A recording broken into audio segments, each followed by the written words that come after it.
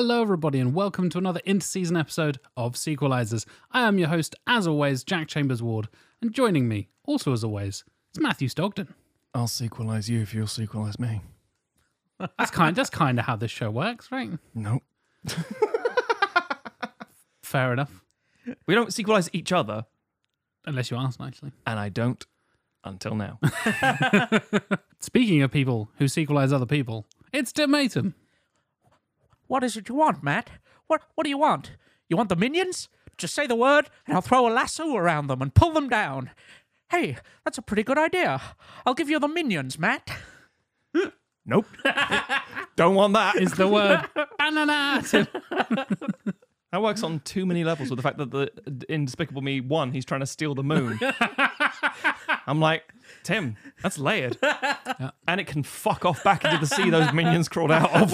What would be worst? Jimmy Stewart as Gru or Steve Carell as George Bailey? Oh my God. But doing the Gru voice. Yeah. Hello, girls. I'm going to adopt you now. Here are my minions. I've fallen in love with a girl.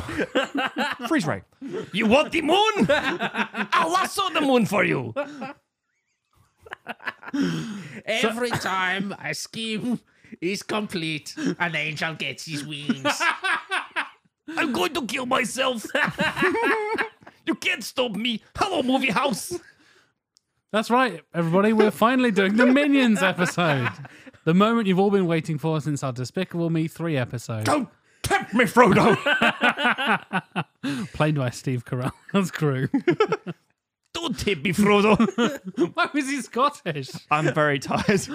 Oh, Billy Lord. Boyd steps in. Indeed. We are, in fact, to be talking about romantic movies this week. Ooh la la. And a variety of different films. We'll talk about some rom-coms, some dramas, some straight-up classic romance, some things that subvert your expectations, some things that may play into your expectations. Who knows? When in season, we're full of surprises for the interseason, right? It's true. This weekend, if you're listening as this episode goes up, love is in the air because it's Valentine's Day. Oh, ho, ho, ho. It's like we fucking Why I'm planned French. it. So yeah, we're going to be talking about kind of a lot of different topics around romantic movies, different types of romantic movies, different subgenres, all that kind of stuff. And we'll get into some specific choices and picks in the second half, as we want to do on these interseason episodes. I think it's going to be an interesting discussion for us. And my wife reacted with, oh. So That's a general reaction to the idea of romance. Romance in the Chambers Ward house. No.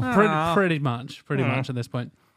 But before we get to talking about romantic films, before we get to talking about romance in general in cinema, let's take a lovely little trip down memory lane, back all the way to patreon.com/sequelizers, and give a little thanks to the people who love us and we love them back. It's the patrons, the wonderful, lovely patrons. Yeah. Matt seems indifferent. Loving them back is just. Yeah, I don't want to be paid to love someone. That's a hoe. yeah. Welcome to podcasting, Matthew. Oh yeah. Well, choo-choo, I guess. But yes, you can go to patreon.com/sequelizers. You can get ad-free episodes. You could buy our love. You can buy our love. Quite literally, you can buy our love and exclusive merch and discounted merch, which in a way is our love, right, guys? That's how I demonstrate my love. Tim and I are showing off the merch right now. We love all the t-shirts we send out. Wink. You can get early access the Friday before the episode comes up on the Tuesday on all the usual podcast platforms and things like that. You can also get an exclusive avatar drawn by the one and only Mr. John Scarrett if you want it on Discord and your social media and things like that. If you've ever been on our Discord, you might see a few signature John Scarrett drawings floating about. They are also emojis, so you get an emoji on our Discord of your own face in a style that you want in a movie of your preference and all that kind of stuff. It's a lot of fun. John Scarrett is fantastic. You probably recognize him from all of our usual artwork and stuff. You've seen our faces morphed into various characters, sometimes literally merged together or licking the same bowling ball for some reason in the most disturbing of all the art. I've seen. I'm a subscriber to John's Patreon Saucy Saturday. So if you want some real filth for this Valentine's, As far as I know, that doesn't feature the three of us, but he's never said it doesn't feature the three of us. Oh, I've been providing him with boudoir photography for a while. That explains a lot. Tim. he hasn't asked. He's Tim's been doing it. Anyone I know who draws or has an email address, I send them some. Anyone who can receive, always- I give. It's That's just right, patrons. That's how we love you back. for your reference, and then it's just me, Just Tim's nude. On a chaise lounge. on a bearskin rug. Ooh, hello. Hello, Bert. If you'd like access to Tim's boudoir, like I said, you can support us on a variety of tiers. You can get bonus episodes and bonus sexy photos from Tim. Not actually included on the Patreon, I'm sorry. But you do get bonus full inter-season episodes. We're doing 3 of them this season. You also get exclusive movie commentaries throughout the main season. You get outtakes and extra games and shit that we always do during the main season as well, which is coming up sooner than I thought it was. You know what I mean? Every time you think, yeah, we got plenty of time until the next season. Requalizers is right around the corner, folks. This is episode 7 of the inter-season. It's going to be here sooner than you think. I'm ready. I'm not ready. I'm more prepared than I usually am at this time, That's good. which is nice, Yeah. but not ready. Oh. Yeah. There's a scale of readiness, and I feel like How much money do you need, Jack? That's my Patreon segue for you. We need loads of money, Matthew, because at the time of recording, we've actually got a new stretch goal we've launched. do. And we're going to be doing essentially kind of what we did for the MCU, but twisting it and turning it towards the dark universe. A little darker. Everyone's favourite connected cinematic universe that never happened. So we're going to try and fix something that never happened, essentially, almost in like a sequels we'd like to see, but like a cinematic universe we'd like to see, and come up with a bunch of different ways. And Tim has already kind of done it with a little mummy pitch there, starting off an early dark universe thing, which was sneaky and interesting. I laid some seeds, but we're gonna grow a whole damn garden. Oh, Tim, that's beautiful. Of universal monsters. I really like that. I don't know about the whole like spraying all my seed over a garden, but I like it, Tim. That's really pretty. I don't know why you took it in that direction, Matt. Tim. That's so inappropriate. It's me. And if you go, like I said, to the higher of the tiers, the £30 tier, in fact, you can become an executive producer and get a shout on the show, just like these fine folks have done. And, by the way, listeners, we mentioned we've been upgrading our equipment and all that kind of stuff recently, thanks to your support on Patreon. We now have a Rodecaster Pro 2, which is a little portable studio equipment-y kind of thing that makes us sound crisp, means we did the sound test. If you're on Patreon, you heard us sound like minions, that it was silly bollocks and stuff. But it does some really cool processing. It also allows us to play clips in real time. So you can do like applause and crickets and the like ba-dum-tish drum thing and all that kind of stuff for jokes. But I've actually loaded in the EP clips this week. And we're planning to do this from now on. This is a big test, so bear with us. The levels might be all over the place. I'll try and sort it out in the edit, but I apologize in advance if this is a bit mental. And my 2 fellow sequelizers don't know the clips from romantic films, or romantic scenes at least in film, that I have loaded in for the 3 EPs and the upcoming 6 VIPs. So, after each EP, I will play a clip, and you two, dear Tim, dear Matthew, have a little guess about which film it's from. Some of them are very easy. Some of them are a bit more obscure. Some of them I put in there for the lols. I'm literally prepared for every single one for me to say, how is this a fucking romance? The Fox and the Hound? What's wrong with you? Fox and the Hound is a romance. Of course it is. I mean, it might be. Anyway, we'll start off with the first EP of this week. It's Canis Rufus. Winning that ticket, Rose, was the best thing that ever happened to me. It brought me to you. It's just a man jerking off, isn't it? I know this one. It's Avatar: The Way of Water. I was Yep. going to make the same joke. Oh, dear. Yeah, that famous ticket to get to Pandora, I guess. Yeah. It's a very sloshy clip, isn't it? It's the freezing water going out of context. Like, what are you doing, DiCaprio? Acting.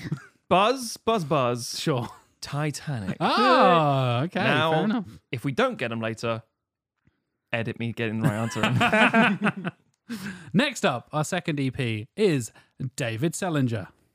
Most of all, I'm scared of walking out of this room and never feeling the rest of my whole life the way I feel when I'm with you. What do we think that is, boys? I recognise that, but I can't. Yeah. You should do. It's really familiar. Yeah. Shit. Don't know. It's a film we've talked about on the show before. We have done the bad sequel to this movie. Oh, I can almost picture it. I just, for some reason, can't name it. That's a problem. Tim? Is it Dirty Dancing? It is Dirty There Dancing. we Well done, go, Tim. Well yeah. done. Yes. My favourite quote from Dirty Dancing. Really? Not Baby in the Corner. None of No, that that's bollocks. cliche. Yeah. Next up, our third and final EP for this week. It is Marcus Lindstrom. You give me premature ventricular contractions. Assuming that's a good thing. You make my heart skip a beat. I know this one. Oh, it seems like a Tim-ass movie. It's from the another, just like we were talking about prior to recording, another Deep Impact Armageddon type It is, very situation. much so, yes. That Which is- one is it, Tim? That is No Strings Attached, starring Ashton Kutcher and Natalie Portman. Well done, Timothy Matum. And what is it paired with? What is Friends with Benefits. Correct. What is the Armageddon to its Deep Impact? Yeah. Friends with Benefits and No Strings. I don't know if you've ever seen. I can't remember if it was a TV guide or it was Netflix or something like that. They purposefully swapped the descriptions of the two movies, and they're basically the same thing. Yeah. Yeah, they're like, but they swapped the character names, and Oh, nobody no picked one up on it. noticed. And then No, no. somebody tweeted like, Yeah. "Oh, did you do this?" And Netflix like, It's been like that for 8 months. Exactly, yeah. You Yeah. better log in every 31 days. It's like, what? Thank you, EPs. Hopefully you enjoyed your weird little clips and stuff. So we'll, like I said, work in progress. But I hope you're ready for 6 more for the VIPs for this week, starting with the one and only Hyper Dude Man. I'm also just a girl. Standing in front of a boy. Asking him to love her. Yeah, it's pretty iconic, right? Yeah, I think so. Yeah. It's that pretty woman. No, it's not. I know it's not. I don't believe you, Matthew. It's my best friend's wedding. I know. Good Lord. Next up, we have Mr. Stuart Main. And third, I was unconditionally and irrevocably in love with him.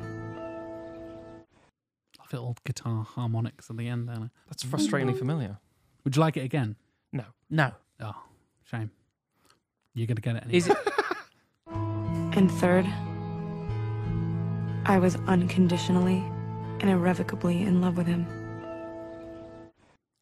Is it a film I have never seen? The Notebook.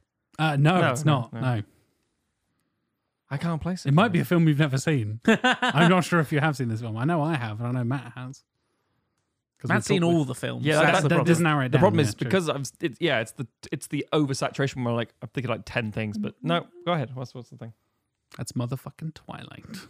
That is Bella looking out of her window. Edward stood at the car, and she is unconditionally and irrevocably in love with him. I have for seen some that reason. film, but I was Oh. quite stoned at the time. That's the correct way. You added your own green haze in I a way did. too.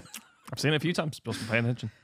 Next up, we have the one and only Josh Miles. So it's not gonna be easy. It's gonna be really hard.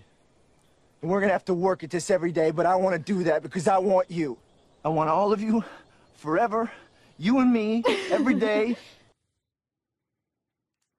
Any ideas, gents? That's the Notebook. That's the Notebook. There we go. I know those Gosling tones. Yeah. Quack, quack, quack. Cutting him screaming from Blade Runner 2029. The next VIP we have is Mr. Jonathan Firth Clark. But I guess if I love you, I should let you move on.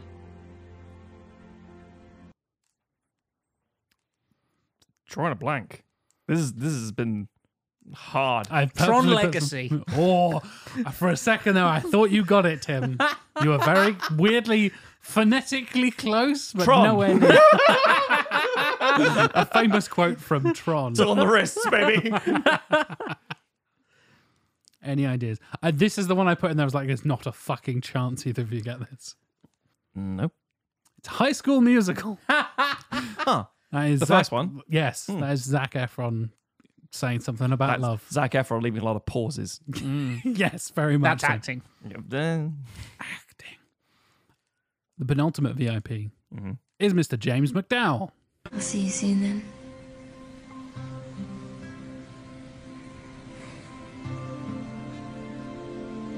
Say it back. When I say it, you say it. Remember? Christ, you love southern accents and fucking plinky guitar, man. I didn't realize when I was editing these and putting them in, because by the way, folks, I have to preload these in. So I have to make the decision of which 9 clips I'm going to put in first, then put it from my laptop onto the studio, and then play it for you guys with these little buttons and stuff. So yeah, I was like, I don't think anyone's going to get this one either. I purposely did some really hard ones just to stump you both. No, So- this is just Fun. This is just making me realise how similar the scores to a lot of romantic films Yeah. are. I thought the same thing. Yeah. Or more accurately, what Jack thinks romance films are. Yes. High School Musical. This is what YouTube thinks romance movies are, to be fair. Okay. I put like quotes from romantic films and then I'm gonna selected say different clips from different. The Fault in Our Stars.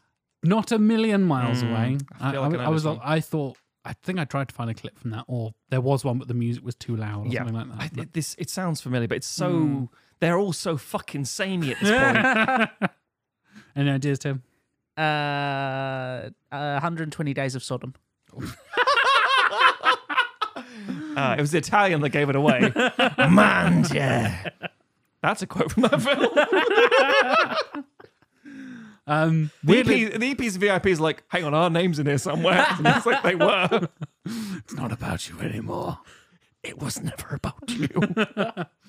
This is in fact based on another Nicholas Sparks novel because Oh god, isn't every it could be fucking so many Message fucking- in a bowl. no, we're not going through all the Nicholas Sparks. All right, ones. let's not do that. That is Amanda Seyfried talking to Channing Tatum in Dear John. I actually don't dislike that film. It's about coins at the end of the day. You're not wrong, Matthew. Yeah, You're not yeah. wrong. Coin collection. I you thought can't it was sell. decidedly fine, it's middle fine. of the road. Yeah. Clearly, I didn't imprint enough of that fucking film to my memory to remember the fucking dialogue. And last but not least, the 6th VIP for this week, the one and only Philip Morgan. Look at me.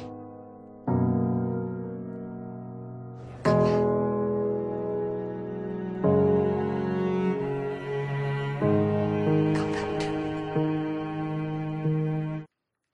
I heard the first line and I was like, Captain Phillips. Look at me. I am the captain now. God, that's romantic. Say it back. That's the rule. You have to say it back. I am the captain now. Anyway, I thought that was the hardest one personally. Any ideas what you guys? Is it the Robert Pattinson? I don't know if this is a Nicholas Sparks one, but is it the very similar to a Nicholas Sparks type thing, except the twist at the end is it's on 9/11? Are you talking about the film Remember Me? That is correct. Yes. That was the 10th clip I cut. Unbelievable. I thought, there's not a fucking chance anyone will guess Remember Me, that Robert Pattinson rom-com Brilliant. everybody forgot about. Is it Water for Elephants? No, it's Well, not. that's a shame. No. Should be an elephant in the background. That'd be a big clue. Yeah. It is, in fact, from Atonement. Oh, yes, of That's course Keira it is. Knightley. Yes. Yeah, there you go. She's talking to James McAvoy Isn't she always? Aren't we all, in a way? because her sister lied about Benedict Cumberbatch being a nonce. So yeah, those were the EP clips and the VIP clips done live in the studio. And it was fucking chaotic. It was a nice change of pace. Let us know what you think, listeners. Should we do this every week? Or is this a fucking terrible idea and I've wasted my time? I will tell you now, we're 20 minutes into a recording. We're halfway through the first half, which means mission accomplished. Nailed it, boys. So should we actually talk about some romantic movies? Let's do it. Let's do that. So romantic films are a bit of a weird one because I feel they work in the same way that comedy does. In the way that it's very subjective and it's mostly used as a bolster plot point. A straight comedy from start to end is like, yeah, but it's stronger if it's got some heavy dramatic roles. It's stronger if it's got some romantic comedy elements to it rather than just being straight comedy. It's also got romance in there. And some of the romance is like, if it's just romantic and it's not, say, for example, a dramatic turn or a science fiction twist or a comedy angle on it, people go, Christ, this is going to be fucking dull. And there's that cliche of like, and I'm not stereotyping it myself. I'm saying that's how it's been viewed by cinema. Since cinema fucking started, it's like, oh, that's a pick for girls. Just the chick flick. Yeah, and it's bullshit, but it's how it's labeled because men don't seem to understand when romance is being marketed to them. But there are some examples actually later, some prime examples. Very of like, much so. This is a great fucking rom-com for dudes. And I don't mean in the sense like you can't enjoy a rom-com if it's designed, marketed for, whatever you want to say, because films are films. But yeah, the idea of romance on film in its purest form is a very tricky thing to execute because much like comedy, what we find romantic differs from person to person. Some people think, oh, that's fucking cheesy. That's embarrassing. That's cringe. I don't agree with that. That's fucking stalkery and rapey. I don't like that at all. That's aged badly. That's forcing her against the wall like Harrison Ford's like, that's romantic. Not for me. It isn't. There's all kinds of a spectrum and a bit of scope on it. And on top of that, you also have, as I say, it's usually a supporting, like it's an action romance. It's a comedy romance film. You're like, okay, that's fine because it's a strong component or ingredient in the cooking process, as it were. But when it's pure sugar, it's like, this is maybe too saccharine. It's maybe too fucking sweet, too emotional. So you end up with a host of films that people will immediately just dismiss. Yeah, I mean, it's also in the same way that we tend to flavour romance by pulling in a lot of other genres, you know, whether that be action or comedy or you know, like period historical drama kind of stuff. Romance is peppered into other things in a way that's seen as, that can sometimes be really well integrated, and you can have films that are, you would not really class as romance films but have really strong romantic subplots, and all the way up to your kind of stereotypical action movie where the woman is basically just a prize that gets handed to the man at the end, but is still, you could still consider that a romance subplot. It's just an incredibly bad and tropey sexist one. Top Gun, which which has different kinds of romance in there as well, if you think about it. You don't need to think that hard. Not really. You just need to play with the boys, as it were. Volleyball, anybody? Exactly. Yeah, I find that really interesting that instantly we go to the fact that it tends to almost either be tacked on in ways where like, oh God, you don't need a fucking romance subplot in this movie, or where you as you said, Matt, you get rom-com or rom-drama or romantic thriller, romantic sci-fi, all this kind of stuff. You so rarely these days just get plain old romance. And even then, most people call it like romantic drama or whatever. Like we mentioned Nicholas Sparks a few times in the intros there with the clips and stuff.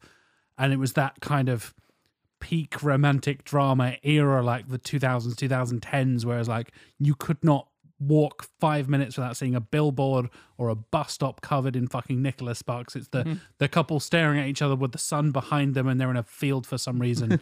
Oh, it's Fault in Our Stars. Oh, it's The Notebook. Oh, it's this, it's that. It's like, oh yeah, great, whatever. And then you walk past a bookshop and it's just wall to wall, all these fucking books.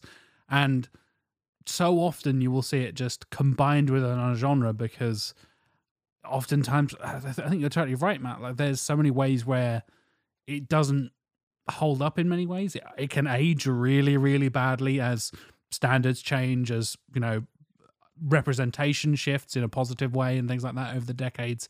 You get these moments where Blade Runner is a weird example, but a fairly good example of like central, it's a noir thing, femme fatale, but also romances in it. Exactly, yeah. You get this kind of like, oh yeah, it needs a femme fatale, and they need to have a romantic scene. Romantic entanglement. Nope, definitely not a romantic scene. And I think the fact that we're kind of coming at it from an angle of like, we said romantic movies, but that doesn't necessarily pigeonhole us. There is going to be, especially in the second half, we're going to really kind of subvert a lot of expectations and go in a lot of different ways and talk about a variety of genres within this kind of overlapping weird Venn diagram that is romance in cinema. And I find that so interesting that we've got 3 picks each, by the way, so all 9 films in the second half are very different in different ways, and we've all come at it from different approaches. And as you said, Matt, it's so fucking subjective. All three of us have had completely different life experiences and all that kind of stuff. We all come at romance from a completely different angle. So when I think of like, oh yeah, romance and cinema, this is the obvious example. And everybody goes, the fuck are you talking about? That's not an obvious example. Or the other way around. I can give you 2 films right now that could be considered romantic films. As in romance Avatar movies. and Avatar Way of Water. If there's one thing I know, Jake Sully's the hero. It's the fact that there are 2 films and you're like, no. It's like, yes. The first is Cold Mountain. And you're like, yeah. Sure. It's like, it's mostly a Civil War film in America, but also he's trying to get home to his girl. It's like, oh, so it's a romance. And she's trying to survive on that farm all on her own, but she's not alone. She's got Reese Witherspoon with her. Not Reese Witherspoon, Renee Zellweger with her. It's like, okay, yeah. But they're love and yeah, fine, romance, sure. But there's still action and war and all that sort of stuff. Also, Grown Ups. Fucking hell. It's about relationships. I hate you, Matthew. That's a romance film. It's romantic. I hate you. Deer pisses on him. It's Grown Ups too. What's more romantic? But that's what I say. So it's like, again, like comedies, like, oh, I'd love a comedy. Well, I'm going to put on Anomalisa. It's like, that's a comedy? I mean, kind of. I was laughing. And crying. Yeah, I mean, I think romance is... I think one of the fundamental things about it is it's incredibly hard to do well. Yeah. Because it's, like we said, very subjective. Not even when you remove stuff like things aging badly and different trends in cinema that then, go out of fashion and stuff like that. Like, what people find romantic and what people will tolerate is incredibly different. It's an incredibly intimate story to tell because you're dealing with these incredibly kind of private emotions, that kind of cut to the core that are between 2 people. And usually kind of it's your most intimate relationship. Yeah. And it's also something that most people will experience in life.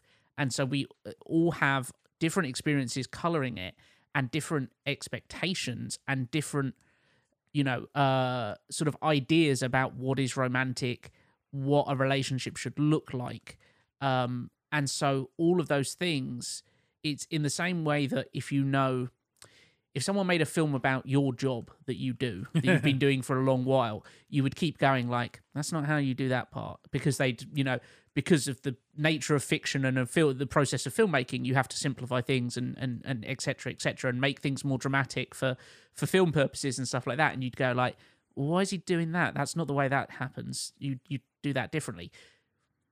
We all do that with romance films, except it's about relationships, and you watch it and you go, why are these people being so awful to each other? Or like, why can't they just sit down and talk this out? Or why isn't he just grabbing her and kissing her? He's being so nervous and an idiot. Or any of these things, because we're all thinking about, oh, in this situation, I would do that. Or when I, either in a hypothetical or you're connecting it to previous relationships or whatever, everyone's kind of doing that themselves and running through how they deal with these emotions. And so it's so subjective that when it rings false, it rings incredibly false to you. So to do a romance that actually connects with a lot of people is very, very hard. I agree with that completely. I really do. I think I have a theory. Most people, like average cinema goers, film watchers, whatever you want to call it, like, oh, let's go. And the fuckers I hate who turn up at the cinema and just go, let's watch a movie. It's like, oh, fuck you. But the point is, there is an escapism to it that some people enjoy. So, for example, the films that will get like the big blockbuster revenue is stuff that's fantastical. It's lavish. It's over the top. It's costumes and drama and intrigue and romance and notice I say romance and war. But it's big stuff. The more you boil it down to something that is entirely familiar, you get that point you're making, Tim, about the whole like no, because I've been there. this feels frustrating because it's wrong. It's like being a tech expert and saying like Jack with his astrophysics side of things, and then seeing someone like, oh, I'm an astrophysicist, and like, oh, this will be good. We are all Neil deGrasse Tyson for love. Yeah, Tim. But not in the bad way. No, Tim. But when you see something being done in a film, whether it's like a chase sequence, you know it's fantastic. You know it's nonsense. You know, like, there's not enough fucking bullets in that gun to make this work. You know, when you jump off that thing, you'd break a hip, all that sort of stuff. And the same thing with romance. When you start getting down to a more realistic romance, the sincerity makes us uncomfortable because it's like, this is too close to home now. This is too, even like, oh, it's a really grounded, gritty piece. Like, yeah, but it still feels separated. Whereas with romance, as you say, we all have our own loves lost, loves won, all this sort of stuff that completely influences how we see these things. Much of say like, and you can say like, well, I found that funny. It's like, sure, I found that romantic. It's a very different divide at that point. And just like when we watch an action film or whatever, we have a certain level of suspension of disbelief, and then things can pull us out of that. It's exactly the same with romantic films, where if it's a good film and the performances are good and the direction's good and the script is good, you buy into the stuff, and the more, not fantastical, but the more outlandish, the less realistic aspects of it that they might have to do to generate the drama and to, have spectacle in it or whatever, you kind of go, oh, that's a bit silly, but I'll go along with it. But when it's not good, those are the things that pull you out, and you go, why is he even with her? Why is she even interested in him? Why are they together? Like, and... You end up screaming, you're manufacturing problems here. Yes. I don't believe it. Or you go, oh, it's so cheesy, it's so unrealistic, and that's because you're not engaging... You're not meeting the film where it lives because it's not doing its job and meeting you where you live.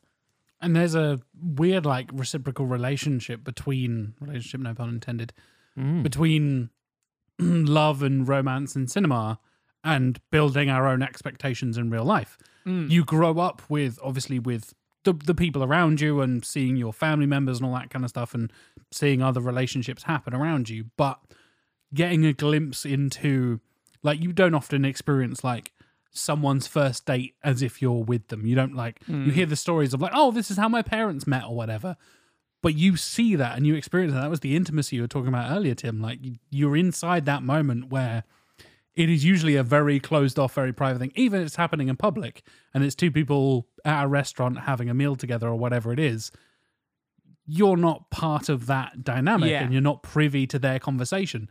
In films we are, and it can often, like, what you experience as a child in fiction and stuff like that then sets your expectations of like, oh, I want to meet my Prince Charming, or oh, I want to, meet my manic dream pixie girl or whatever it is, because that is the fiction you've consumed, whether that's films, books, whatever, even songs in many ways, set your expectations in the real world. And as you were saying earlier, Tim, like, trends and stuff then build upon that of like, oh yeah, I stood outside my girlfriend and held a boombox above my head and did the whole like playing and it didn't work. And it didn't work in 2023. It's like, yeah, people were doing that 40 fucking years ago in the 80s. Like, that's not... And it was weird then.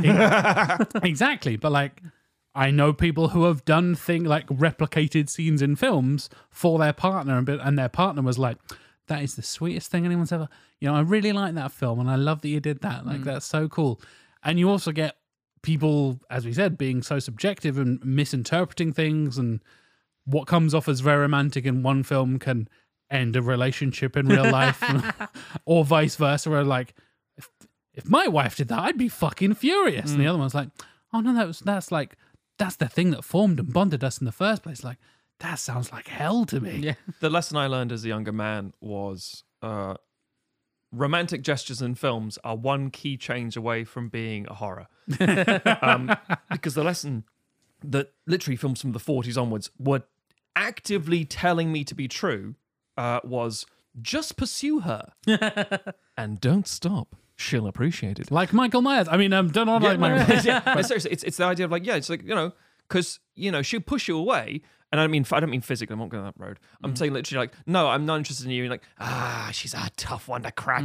But I'll win her over by setting fire to her fucking lawn. It's like, what are you fucking talking about? But the film was like, yes, because he is conventionally attractive and she is conventionally into him because the film is lazy. But if you just literally change the key change of the score, oh no, he's going to kill her. And it's that unwritten, unspoken sort of rule that makes it very uncomfortable to watch because you're like, wait, so what is it? And the way the films sort of get around this sometimes, a bit of semi-self-aware meta sort of stuff, is they'll have a couple of friends saying, oh my God, that's so romantic. And people say, no, get out there, he's going to kill you. It's that really weird mindset of like, well, if we address this, that some people aren't cool with it and some are, then it's fine. It's like, yeah, am I watching, like Say Anything with John Cusack? Or am I watching American Psycho? Yeah. Oh, he's talking about Phil Collins. That's fun. oh no. Yeah, it's it puts me in mind of, this is not a film, but the annual debate that happens at Christmas when shops start playing or radio or whatever starts playing Baby It's Cold Outside. Oh yeah. And there's all this debate of, oh, we shouldn't play it because it feels kind of date rapey and all that kind of thing. But you have to have the understanding of the context of when that song originally came out was that women weren't allowed to really kind of pursue romance and had to sort of feign this resistance to it because you're protecting your virtue and all that kind of stuff, which is an incredibly archaic concept, but was still around in the 40s and 50s and 80s. In certain places still persists to this day. Yeah. But that idea of like the song works as a romance when in that context because you can tell that they're flirting, but they have this kind of cultural expectation of he's got to kind of be quite pushy and she's got to be like, no, I'm really putting up a fight, except I'm not really. I'm wanting you to say these things, but then you remove it from that context and suddenly you just read the lyrics and you go, this is quite creepy actually. And so when we talked about like changing expectations and changing social mores and stuff like that, it means when you go back to older romances, you can go like, this is very weird dynamics on show here, and they don't even have to be that particularly old. It and some of it is, there was behavior, especially expectations on women and how men were allowed to act and stuff like that. You go kind of like, oh no, that is wrong, and it was wrong then. It's just it was allowed or accepted or expected or whatever. But other bits are just, no, culture has changed and the way people are allowed to act, allowed to express themselves has changed. A lot of it's tied into similar stuff, but it's not always bad. It's just context. Yeah, absolutely. And I think that's something we kind of take for granted in many ways. And thankfully we're getting much better at it now, is understanding where we are now, how much, relative representation there is for people in like the queer community and stuff like that in cinema. Granted, still a long, long way to go. But the fact that we've come so far in time is one thing, but also, you touched on it there, Tim, cultural differences across the world. Romance and romantic gestures change so much just from language to language, let alone from culture to culture. You could have 3 different Spanish-speaking countries that all express love and romance in completely different ways. They're all speaking the same language, kind of, different dialects, different, nuances to it. But like the American thing, like we used like John Hughes and the John Cusack Say Anything, like classic, hold up the boombox type thing in the 80s and all that kind of stuff.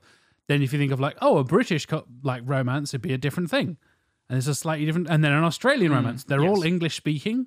They're all essentially speaking the same language. Cultural sensibilities. Exactly, yeah. And that changes so much even, and I know we'll kind of dive into this in the second half with a few of our picks as well, diving into certain parts of Europe, and we always think of like, French, it's so romantic, and it's the language of love and all this kind of stuff. Like, there's a variety of different types of French people. They're not all just these like Parisian romantiques. Like that's not how this works.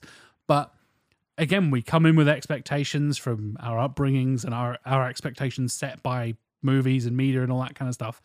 And then, I'll go and watch a film from Korea or Japan, and it's a romance in a completely different way. And like more amnesia. Yeah. And it's this fascinating way of, it's almost like a glimpse into that culture. And again, because of that intimacy, because of it's such a window into a relationship that you do not get in typical everyday life, I find it really interesting as a way to understand that culture in a different way. You don't get a glimpse into a particular, side of your German friends. Say you've got a German couple you're friends with, and they've been married for 10 years or whatever, blah blah blah. You didn't see their first date. You didn't see the initial moment where they first fell in love or their first holiday together or whatever it was. But experiencing different cultures through films and through media and all this kind of stuff allows us, us as three white British dudes here, to experience and understand, hopefully, and relate to other people's experiences in ways that we don't get an opportunity to do in everyday life. And there's also that kind of, as much as there's cultural specificity and things differ from culture to culture and all kinds of things, there's also a universality. I think that's the right word. Universality. You know what I mean. Close enough. Exactly. An everybodyness to romance. And, absolutely, yeah. And it can be a way of, cinema is a great machine for building empathy.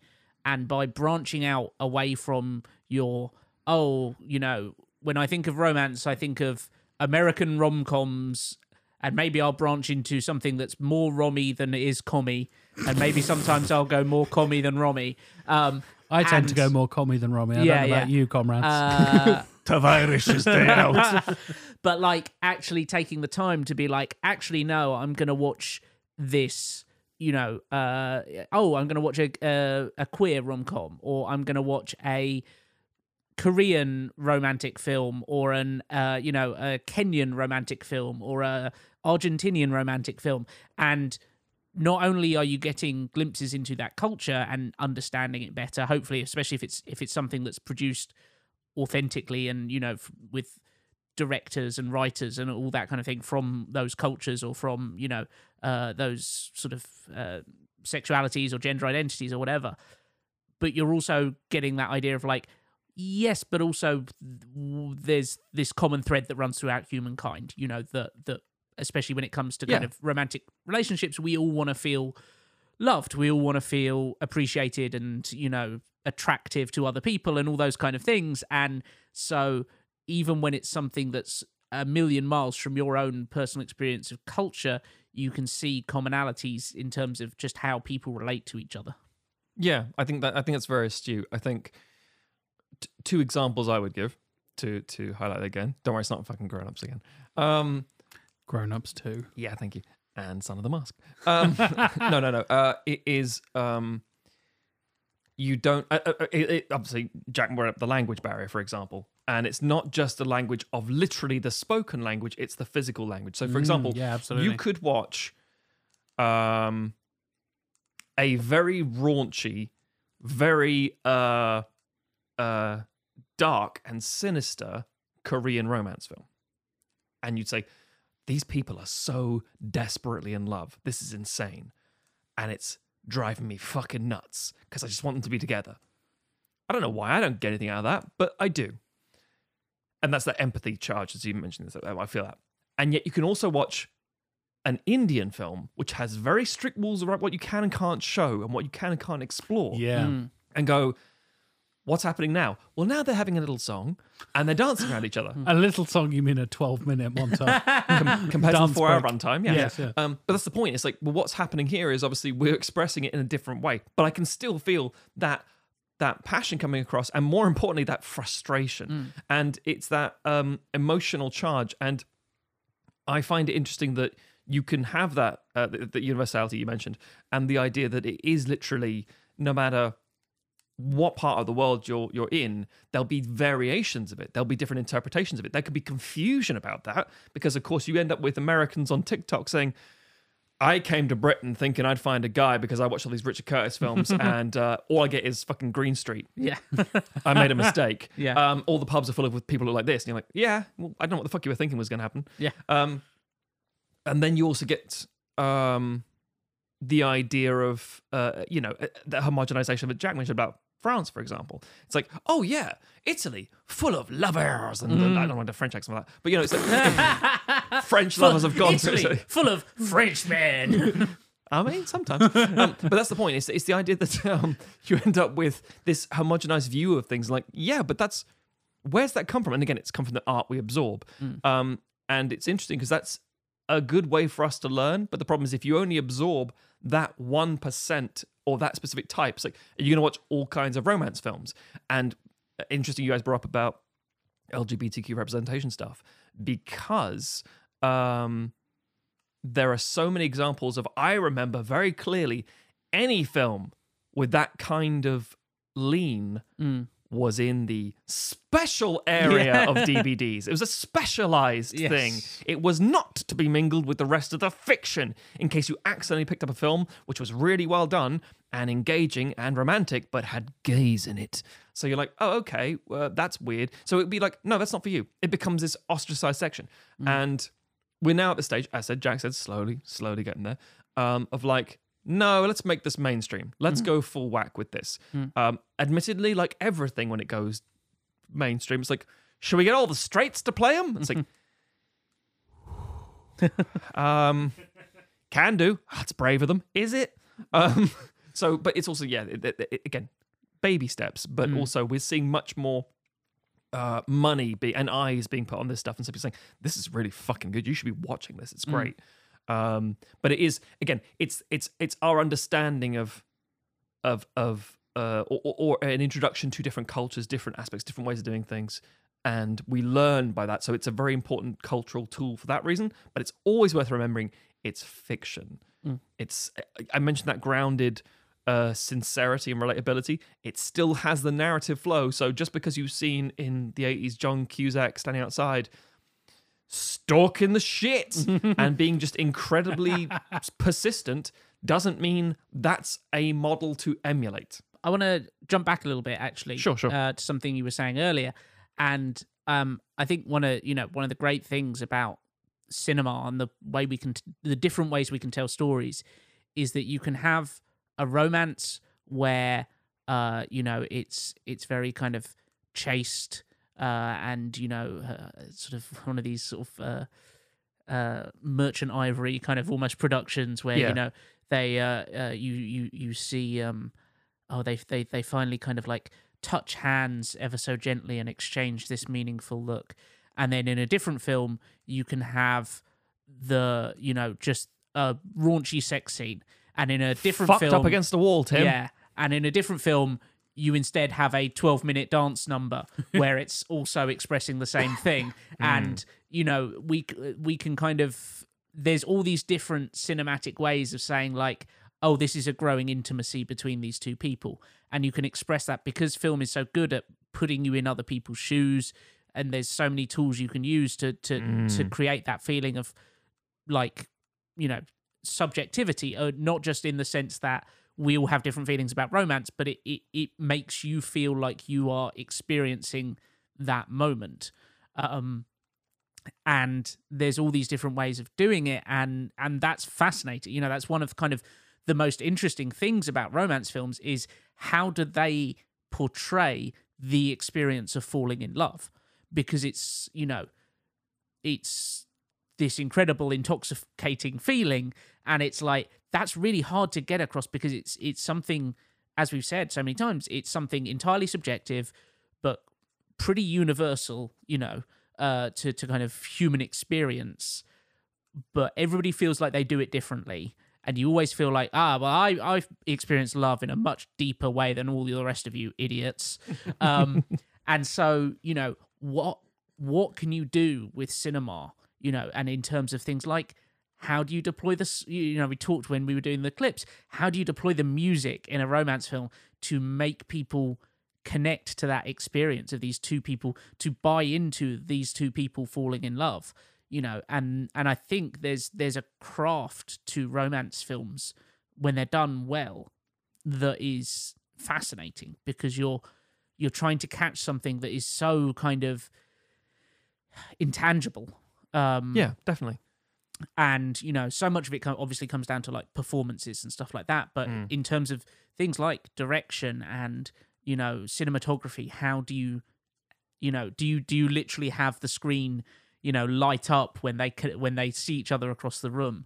How those first moments, all that kind of stuff. Like, how are you filming that? How are you lighting that? What sound, what score are you using? All that kind of stuff is, how are you staging that particular moment is really fascinating stuff, and seeing how different films choose to approach those moments, those key moments in relationships. How do you film it when the relationship starts to fall apart? Like, how do you get that moment connecting to people? How do you make that moment universal?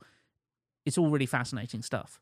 Absolutely. I think it's interesting because we have the language has evolved over time, and since we've started fucking talking, I think we've always tried to explain our feelings, and most of us can't. Oh, right. I realised you meant humans and not us on this podcast. Since we've started recording, love has been in the air. No, it's true, because things like, for example, the phrases, even used on the EP clips there, of like your heart skipping a beat or falling in love. It's the feeling of something in you that stops working. And this is where it gets interesting, because Tim, I'm going to get to what you said in a second, so I think that's fascinating. But if I was to try and describe in language the feeling of love or falling in love, the initial gut punch of love, it's the Tower of Terror. It's where you go on a roller coaster ride and your whole stomach sinks for a second. You go, whoop. But imagine breathing in at the same time that happens. And that's why we get the phrase "take your breath away." And like, oh yeah, that does make sense. You just go, and you just sort of stop for a second, because it literally stops you in your tracks. There are all these things we have. So you're right. Cinema gives us so many levers to pull. The problem is we're so attuned to it that most of it feels over the top, because I'm not only having it described to me, I'm seeing the connection. And if the actors have chemistry, I'm feeling it. And then you pump it up with the lighting, the cinematography, and it's like, you've gone too far. And then the music goes, no, too far. And it feels like sometimes like you're pushing it too much. It's like, yeah, because you're not in the moment. And we mentioned that relatability. And this is a key thing about romance films. And this is what I'm just segue into. Romance is not just falling in love. Romance, invariably quite often, is losing love. Through death, through circumstance, through all kinds of bullshit that gives us a whole spectrum of things. And when you're a child, you're given stories that are very simplistic. The moral of a story is person meets other person, initial chagrin, complication, maybe they love each other, maybe they don't, and then finally they live happily ever after. So it's like, okay, I can see where you're going with that, but it's simplistic. There's no complication. There's usually an obstacle to overcome. But it's not the love. That's pure. That's true love. That's that fairy tale bollocks. Rather than you get to teenage years and it's like, kid, there's lots of true loves. As I hate to say it, when true love goes away, another one comes along. And that's awful to say, especially as a married person. But it's the idea that you have these feelings inside you. Other people mirror them, feel them, and you expand. And it is that complication, and more importantly, love evolves over time.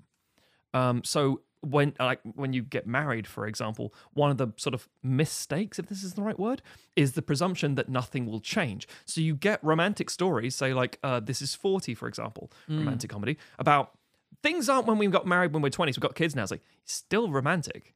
And it's all like, you don't do this anymore. It's like, yeah, because we're fucking old now. We've got responsibilities. But you still make the effort in different ways. And films can show that to you as well. It can show you the idea of... I can't remember the name of the film. There's a Liam Neeson film that came out recently. About Taken 3. That's exactly it. And he goes over the fence. Yeah. No.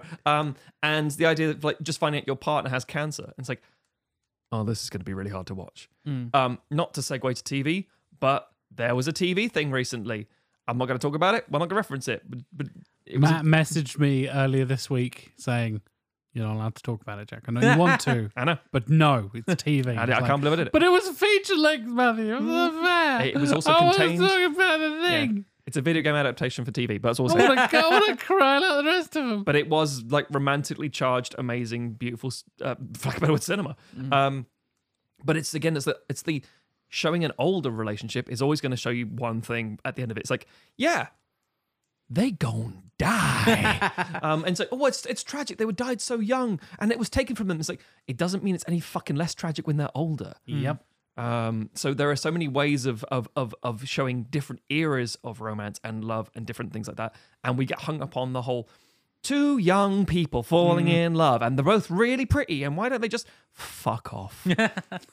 Yeah, when I was deciding on my picks for the second half, I toyed with the idea of doing like a kind of almost like a teenage like romance film, something in like kind of adult middle age, kind of dealing with the realities of a relationship, and then something like towards the end of life, so to speak. Yeah. Like a film I almost picked was Supernova with That's a great film. Stanley Tucci and Colin Firth, which is dealing with Stanley Tucci having Alzheimer's. Yeah, fantastic, tragic film. There's so much to explore in so many rom-coms, like you say, are so focused, and romances in general, on that initial moment, because it's when you feel the most excited about a relationship. That's true. Obviously, it's true. because it's when all those initial problems also present themselves that are so ripe for drama, of like, oh, you know, we come from two different sides of the, you know, she's a fancy uptown girl, and I'm just a Bruce Springsteen. I'm Billy Joel. Billy Joel. And you know, we come from such different worlds. How are we ever going to reconcile? Or you know, it turns out our families hate each other, and John Leguizamo is here. He's the king of cats. Leave him alone. He's the fucking best character in that film. I agree with that. There's also Jamie Kennedy. Fuck off, Matthew. It's Jamie Kennedy's best role. It is. Yeah, that's true. Yeah. Anyway, so it's when all those natural moments of drama, which you can also turn into moments of comedy, present themselves. Yes. But there's so much like richer meat once you actually get into the relationship, but those tend to be those slightly more grounded, slightly more realistic, a little bit perhaps even dour films about like, oh no, it's just like, you know, it's fucking Marriage Story. It's just, and depending on your audience, yeah, people might want to see that. Yeah, because it's like, I don't give a fuck. Like, say you're like an 18-year-old. I don't give a fuck what some 30-year-olds are doing. Yeah. Why not take a break from all of your problems by watching all of these people's problems? You know. And then suddenly looking at your partner and saying, "Yeah, we need to have a talk." And the lesson of those films tends to be, there's no easy solutions. That you can't just ride off into the sunset. But if it's worth it, you work at it and you make it work. Some things are worth saving. Some things are worth getting out of. Exactly. As miserable as that is as a statement. It's that quote from The Notebook I played earlier, right? It's going to be hard. We're going to have to work together. We're going to have to put effort in. And you're totally right, Tim. Like that, funnily enough, the initial moment is so romanticized. It's so highlighted upon of like our eyes met across a room, or the moment he said this or she did that or whatever it is. That's the moment I knew they were the one. And it's like, that's not really how most relationships, I don't know if it's true with you and Emma Jane, Matthew, like, you and your relationship and how it has grown. You've been married much longer than I have. Yeah. And together longer than Emma and I have been and things like that. But yes. And previous relationships as well. Like, I can't remember a time where I've ever had that, like, oh, I love this person. Sudden, like, realization. You chip away at that. It builds up brick by brick, moment by moment, time after time. And you go on a few dates, you do this thing, blah, blah, blah. And then there's never been a moment for me where there was this sudden switch of like, oh, now I plan to spend the rest of my life with this person or whatever. It's almost like, I don't know, like measuring, like if you're trying to lose weight or like get fit or whatever it is, and like measuring your increments every single day and like, oh great, you lost like a few grams every day, is like, that will eventually add up to kilograms, but give it a fucking chance. There's not a sudden moment where like, and now I'm buff and fit. It was like, well, you were slightly less buff and fit yesterday than you were the day before that, and the day before that, and the day before that.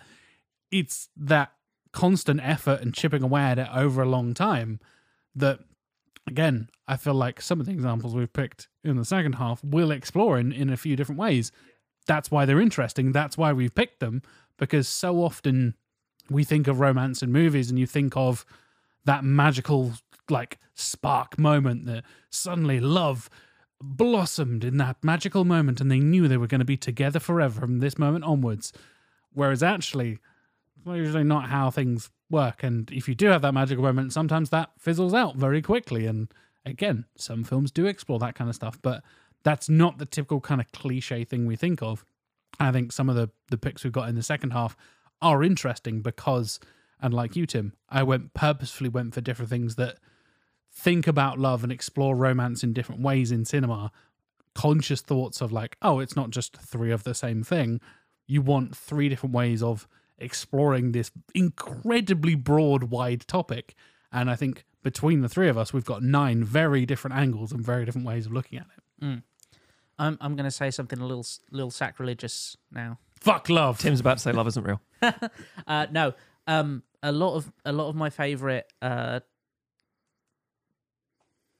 romantic relationships that are brought across in the medium of moving picture are all erotic gilf fiction.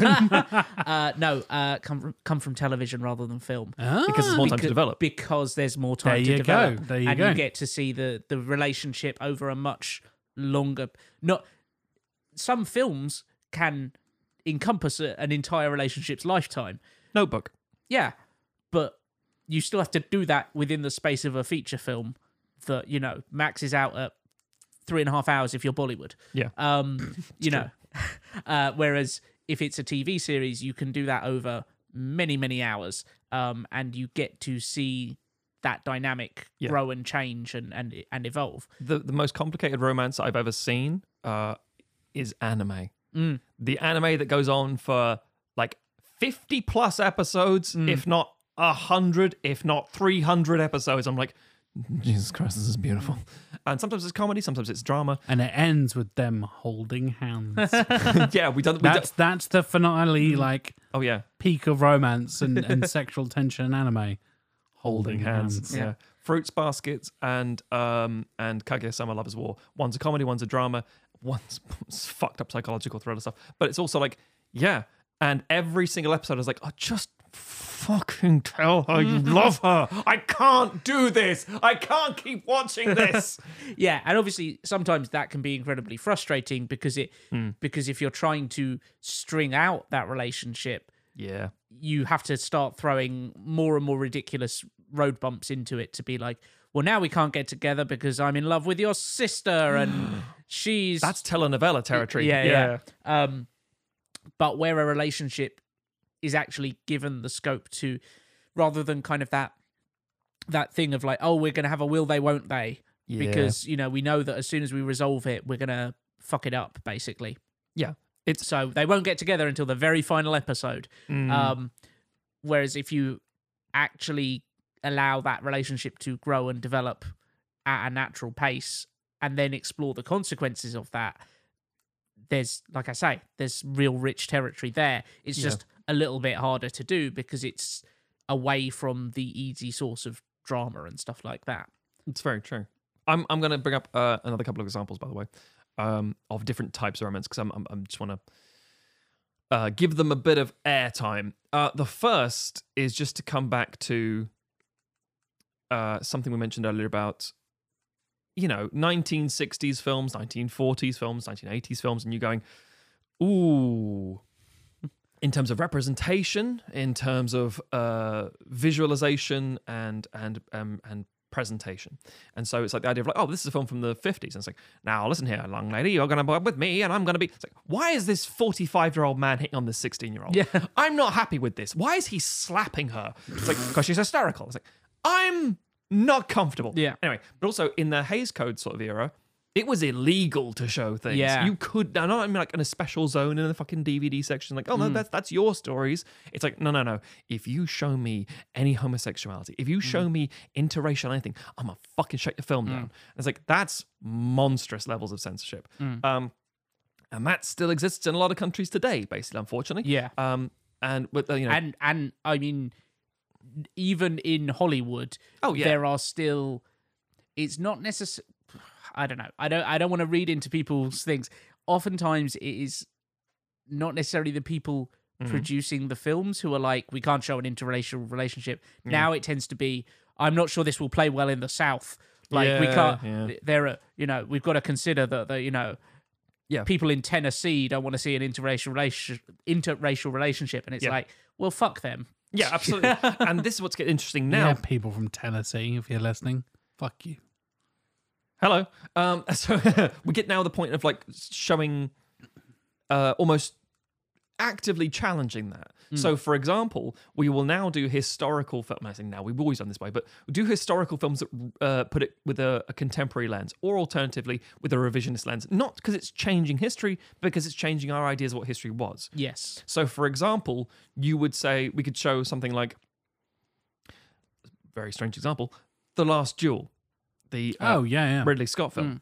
And talking earlier about like, one Adam Driver line in the film is like, she gave the usual protestations and said no, but that's normal. It's like, Jesus Christ.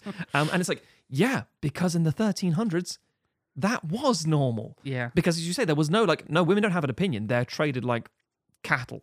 That's unfortunately, it's like, yes, this is the dowry, this is the land, this is the wife, she comes with it, and I was promised this, and it's what considered previously about a knight's chivalry and honor and how they viewed the situation. And then there's a Rashomon style thing of something else. We haven't really even touched on it, but like the word romance and the idea of romances goes back to that kind of courtly, chivalric stuff. And a romance used to mean not just, it was romantic love as opposed to like a marriage being a way of sealing a contract between two families and doing land deals, essentially. But also would include, knights fucking each other up and stuff like that. There's the Romance of Alexander the Great, which is literally the romantic ballad. We use this phrase of historical chronicling, and it's like, sure.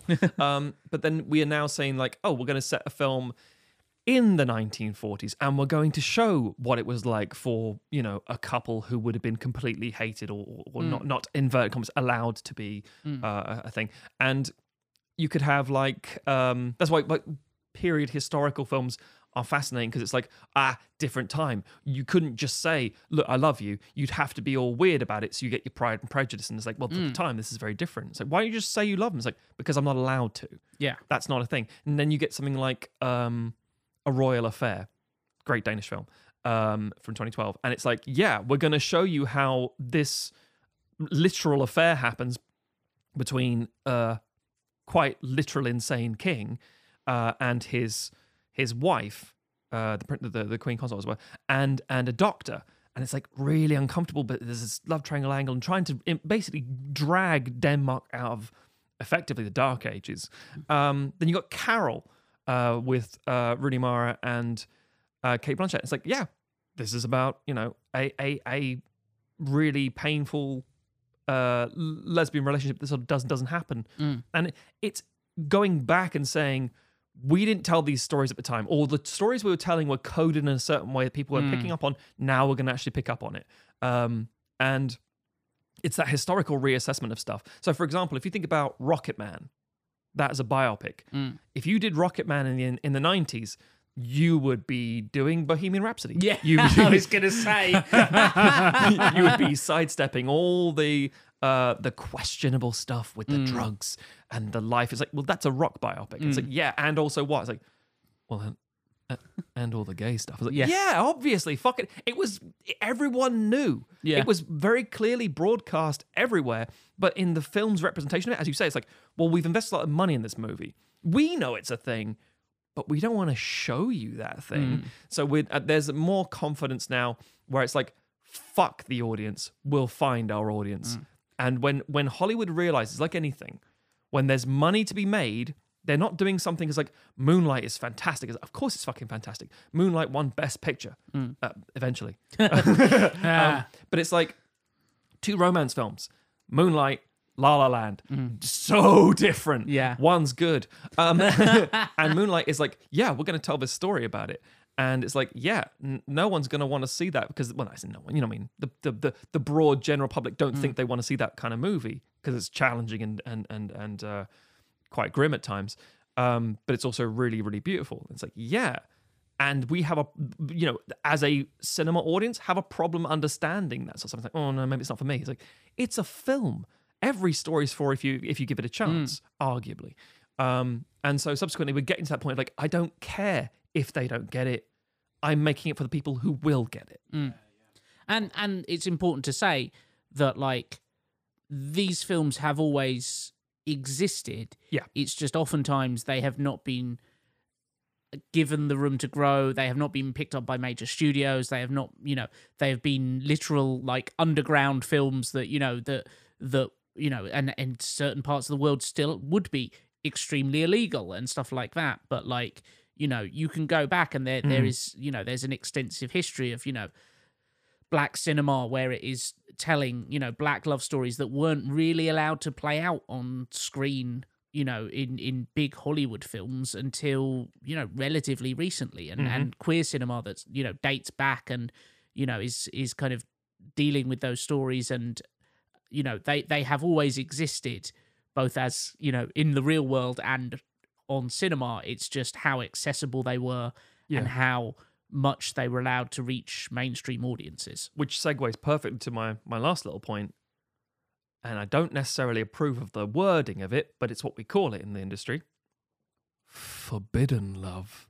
Because that means so much. That can be literally something like, what's forbidden love? Well, it's set in the, the 1960s civil rights movement era, and it's between a young African-American couple, African-American and white as a couple. It's like, oh my God, in the South, it's unheard of. You can't have this. And it's the tensions, and it's a classic Romeo and Juliet. They're going to just let them be in love. I mean, blah, blah. Literally, the story that is almost like the classic romance of Romeo and Juliet is a story of forbidden love. Exactly. It's a story of, no, you're not allowed to date that person because we hate their family. Yeah, but we love each other. I don't care. Yeah. And then you get other forbidden loves, which are, and I know this is that's why I say it's a very controversial bit of wording here, because then you get into this very dark, weird territory. Shape of Water is forbidden love. And it's like, she gonna fuck that fish. And it's like, yeah, but it's a romance. Tim is giving us the sign language for fish dick, as told to us by Guillermo del Toro. And then you get, and again, this is where it gets very complicated, because you then get platonic love and bromances, basically, as it's been sort of very loosely coined and stuff. And it's like, yeah, is that not a romance? Like, no, but yes, but kind of. It's like, would it be if given the circumstance and the condition, would this become a romantic entanglement? It's like, I guess all the things are here for it. Again, back to Top Gun again. It's like, is that a romance? It's like, yeah, it is. Not in the way you wanted it to be, though. And that's just, how it's presented and how the audience adopt it, how they see these things. And it's the spectrum and the scope of what can be achieved with the word romance, and how it can be mishandled and botched and overplayed and cliche and tropey, and sometimes painfully sincere. And that's the difference between going, oh, that's nice, that's a nice film, to, I can't watch that ever again. Yeah. It's like, why? Because I saw myself and I can't. Nope, not doing it. Or more accurately, no, because I saw myself and someone who is not in my life anymore, and I don't want those memories. I can't deal with that right now. Because it's if it's been done well, and it's sincere and earnest and honest, then it's something true to somebody. And that means it's going to resonate with audience members like, oh, I can relate to that. I can understand that. And some people go, I can understand that too fucking well, and I'm done. Yeah. I'm out. Or sometimes you get the good alternative version of that, where it's, oh, I can relate to that so well, it has got its hooks into my brain. Now I need to watch it 8 more times. Absolutely, Tim. Absolutely. Or it could be like The Fountain, and you're like, maybe I don't want to fall in love ever, because I'm going to lose love at one point. That's the message to learn from us this week, listeners. Yeah. Don't love. Love cinema instead of each other. Yeah, there we go, Tim. Today's episode is sponsored by Audible. Audible has literally hundreds of thousands of audiobooks, podcasts, comedy specials, and basically everything under the audio sun. And we're here to enhance their fantastic experience because you can get a month's free trial of their fantastic service and a free audiobook courtesy of us by going to audibletrial.com/sequel. It's that easy. And since we're talking about romance, I could cover a lot of different things. There's a lot of audiobooks I could recommend. But actually, before we started recording this half of the podcast, Tim gave a little recommendation to me. And I read the little synopsis, like, I think I vaguely heard of this book, and it sounds really interesting. So I'm captivated. Thank you for the recommendation, Tim. You're welcome. It is This Is How You Lose the Time War by Amel El-Mottar. And it sounds very interesting. It's basically a science fiction love story. Here we go with the combination of genres that we talked about in the first half. The little synopsis goes to something like this. Two time-traveling agents from warring futures working their way through the past begin to exchange letters and fall in love in this thrilling and romantic book from award-winning authors Amel El-Mottar and Max Gladstone. That sounds pretty interesting and pretty cool. And it's about 4.5 hours long. So it's not super short, not super long, somewhere in the middle. If you want to dip your toes in the audiobook world and try something out, a little novella like this is a pretty good way to do it. And you can get it for free by going to audibletrial.com/sequel. Like I said, you get a free month of the membership, so you can try out a few other bits of their services. You can also listen to us and many other podcasts on Audible as well, and basically get all of your audio stuff under one roof in one app through Audible. That's audibletrial.com/sequel for 1 month free trial and a free audiobook, courtesy of your boys at Sequelizers. So whenever we have picks for ourselves, obviously we have a bit of a conundrum because there is obviously, these are my gut reactions. These are my first knee jerk. Of course, that's what I'm going with. And then, because the three of us are the way we are, we tend to go, hang on, I'm a work in a theme, or I want to bring a spotlight to a less obvious film, or, you know, that kind of stuff. So I'm not going to tell you my theme just yet, but I am going to say that I kind of picked almost the same film 3 times. Sort of. Interesting. So the first film is from 1945. Oh, God. Hello, Matthew. It's a British film from 1945. It is fairly objectively one of the best films ever made. And one of the best romantic movies ever, of all time. As voted for by critics and fellow filmmakers and all that sort of stuff. Which means, of course, people might go, it's fine. But, you know, as far as things. It's no 27 dresses. Certainly not, Tim. Why didn't I pick 27 dresses? Tim, you're right. It's an excellent question. No. That's a question we should all be asking ourselves. We really Why don't we just talk about 27 dresses 9 times every week? James Marsden is a treasure. Yeah, she's whimsically thinking about it and things she goes off into distance. He takes a picture of her. It was a violation of her trust. But later, she turns out she's happy with it for some reason. That film's weird. Anyway. Brief Encounter. Brief Encounter is like a one-act play from the 30s by Noel Coward. Noel Coward is one of those very iconic early parts of the 20th century British thespians. And he was kind of a genius. And Brief Encounter, this thing is, we only got a few minutes for each one of these things. I'm not going to spoil it with like, here's the fucking full story. But the premise is it's told mostly in flashback, in retrospect. And it's a sort of middle-aged married woman with kids and a middle-aged married doctor with kids. And they have a chance meeting at a train station. And the female lead gets something caught in her eye, a little bit of grit, and he helps her get it out with the tissue. Simple as that.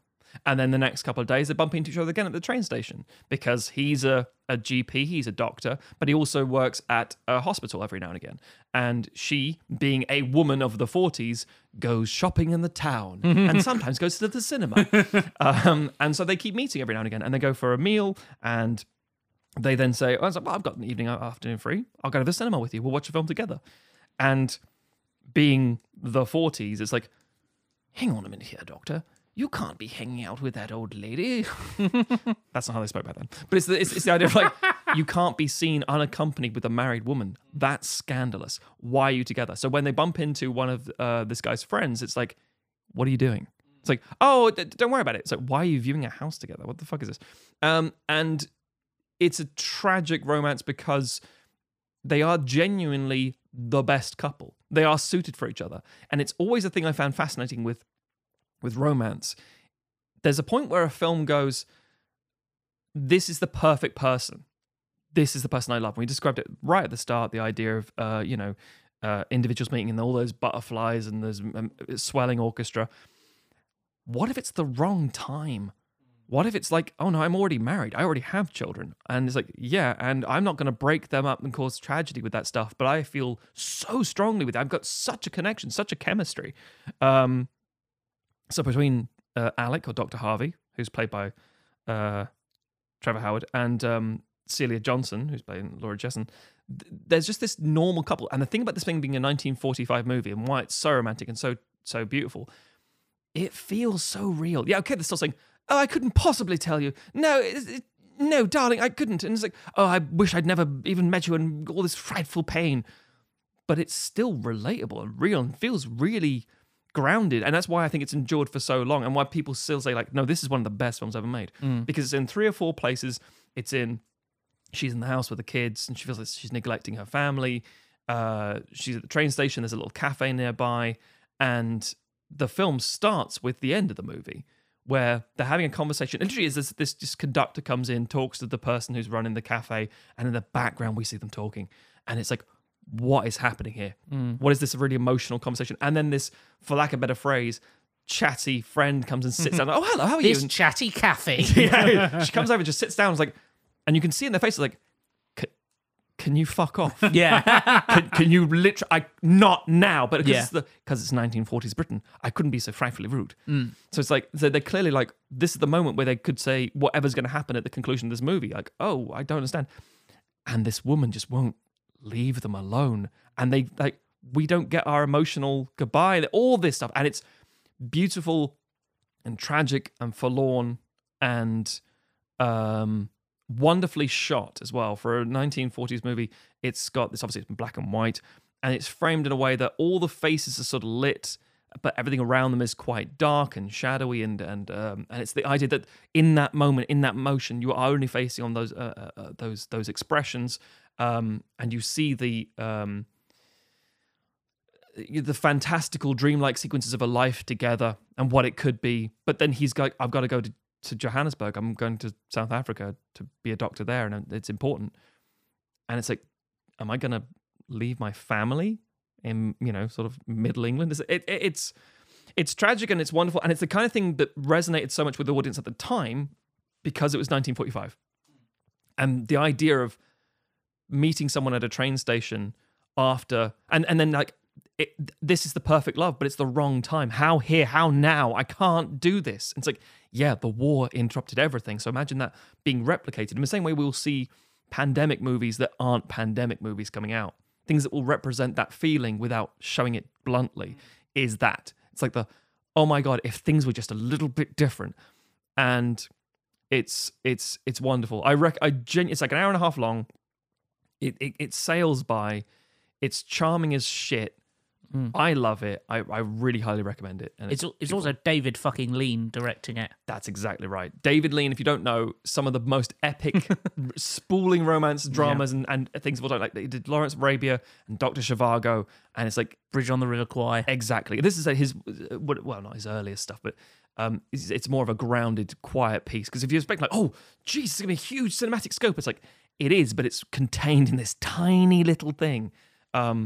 It's beautiful. It's a wonderful piece. I really love it. Jack, I'm going to bounce to you next for something I assume exactly the same and completely related. Yep, yeah, exactly the same thing. Weird enough, I'm going to pull on a thread and segue us across. Ooh, I'm looking forward to it. Because again, I'm building on themes, and my plan essentially for my 3 is unconventional or subversive ways of looking at romance in films.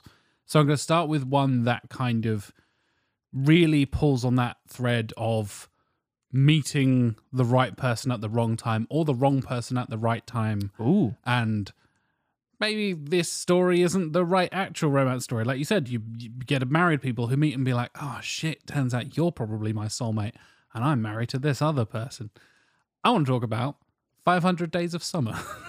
Very different to Brief Encounter. I love 500 Days of Summer. I do as well, because I think a lot of people don't get this movie. I think it's way more subversive and way on the kind of like edge of analyzing what dickheads men can be, because it spends so much time in Tom, played by Joseph Gordon-Levitt, he's the main character, and so many people relate to him because he's the nice guy, right? He's trying to live his dream and fall in love with the girl of his dreams, and it then turns into... Hold on. So if you understand this story from Summer's perspective, and there's been interviews with Mark Webb, the director, with Joseph Gordon-Levitt, and with Zooey Deschanel, who plays the titular Summer. If you think about it from her perspective, he's a dickhead. 100%. It's the perfect like analysis of the nice guy trope of like nice guys finish last and all this kind of shit. And she is also the subversive, in classic Zooey Deschanel style, manic pixie dream girl. It's those two tropes that we have seen done millions of times in cinema to terrible effect, brilliant effect in various different ways. And this is the subversion and deconstruction of both of those things. And fuck me, a lot of people don't seem to understand that this is the whole point. And Mark Webb has talked about this so much. All three of them have talked about it in interviews of like, yeah, you know, that's the point, right? Like, you're not supposed to like him. He's an arsehole. He has put this woman on this pedestal that is completely unfair and unrealistic, and all of his expectations of love, and even the subversion thereof, the male character being the romantic and her being more interested in casual relationships and stuff, is that gender stereotype reverse. And I don't understand how people watch this film and go like, oh, I really wish they stayed together at the end. Like, did you not experience the last 100 minutes of this film? When films hold up a mirror, sometimes people go, I'm looking good. Rather than, oh no. Yeah, because it's the thing, if you go back and watch it, from the very start of their relationship, and even prior to their relationship, she's consistently saying, I'm not looking for a romance right now. I'm not looking for that kind of relationship. All I want is this. But because we're coded to see it as a romantic comedy, and that is the way that he is approaching the world, and he's like, well, if I just grind it, I feel this way about her, so surely she's going to feel the same way about me. And then if you go back and watch it, it's like, no, you're just projecting everything onto this woman, and she has always been clear in that, like, I'm happy to date you, but I don't see this going anywhere, like, long term, and you're just trying to, like, power through, and almost like that old, you know, horrible regressive thing of like, well, if I just wear her down, she'll fall in love with me. It's like it's the deconstruction of that relationship and that dynamic between these characters. And the moment that really drives back for me from what you were talking about with Brief Encounter there, of these two people meeting at a point in their life, and sometimes that is that magical moment where it's like, oh, it turns out we met at just the right time. And if me and my wife say this all the time, like if we'd met as teenagers, we'd fucking hate each other. We're completely different people. Absolutely. But the fact that we met in our like mid-20s means that we were mature enough and all that kind of stuff to understand each other, and had grown since our weird teenage years. I had hair down to my shoulders, and Emma was a fucking maniac. I love the two defining qualities there. I had long hair, which she would hate, and she was a maniac, which I would hate. But what it does is you have Summer's line of when they like reconcile, they meet up later on in the film. Bear in mind, it's told non-linearly, so bear with the whole like it bounces around. It bounces around a lot, exactly. But you have a little day tracker, which I think is a really nice little touch. The 500 Days of Summer. Yeah, I love that. And she says, well, Tom first says, "Wait a minute, you got married? Like you told me you didn't want to get married. You didn't want anything serious." And she was like, yeah, you weren't the right person. You're looking for love. You're looking for the right person. I wasn't the right person for you. And she concedes, when I found this person, I knew it felt right. And I know friends of mine who have said this. I had a friend who was within a really long-term relationship, and they had talked about kids and blah, blah, blah, blah, blah, and getting married and stuff, and it never happened. Eventually they broke up, like 7, 8, 9-year relationship. And within 18 months of him getting with his new partner. They moved in together. Like a year after that, they got married, and 6 months after that, they had a baby. So in like 3 years, more quote unquote progress, like traditional expectations of love and relationship stuff happened compared to 9 years, like this guy's entire 20s basically. And then suddenly in the span of 3 years, married, kids, house, blah, blah, blah, blah, all the kind of like traditional expectations of couples and stuff like that. So like, you just got to get into that achievement hunter mindset. Thank you, Tim. You gotta up your game, drink your G Fuel or whatever that stuff is, and understand what you're doing. But yeah, when you know, right? I think that's such a key thing. And the whole point of 500 Days of Summer is he doesn't know. He He also kind of doesn't learn his lesson. And he absolutely does not learn his lesson because, spoiler alert for a 14-year-old movie at this point. That made me feel very old just saying that out loud.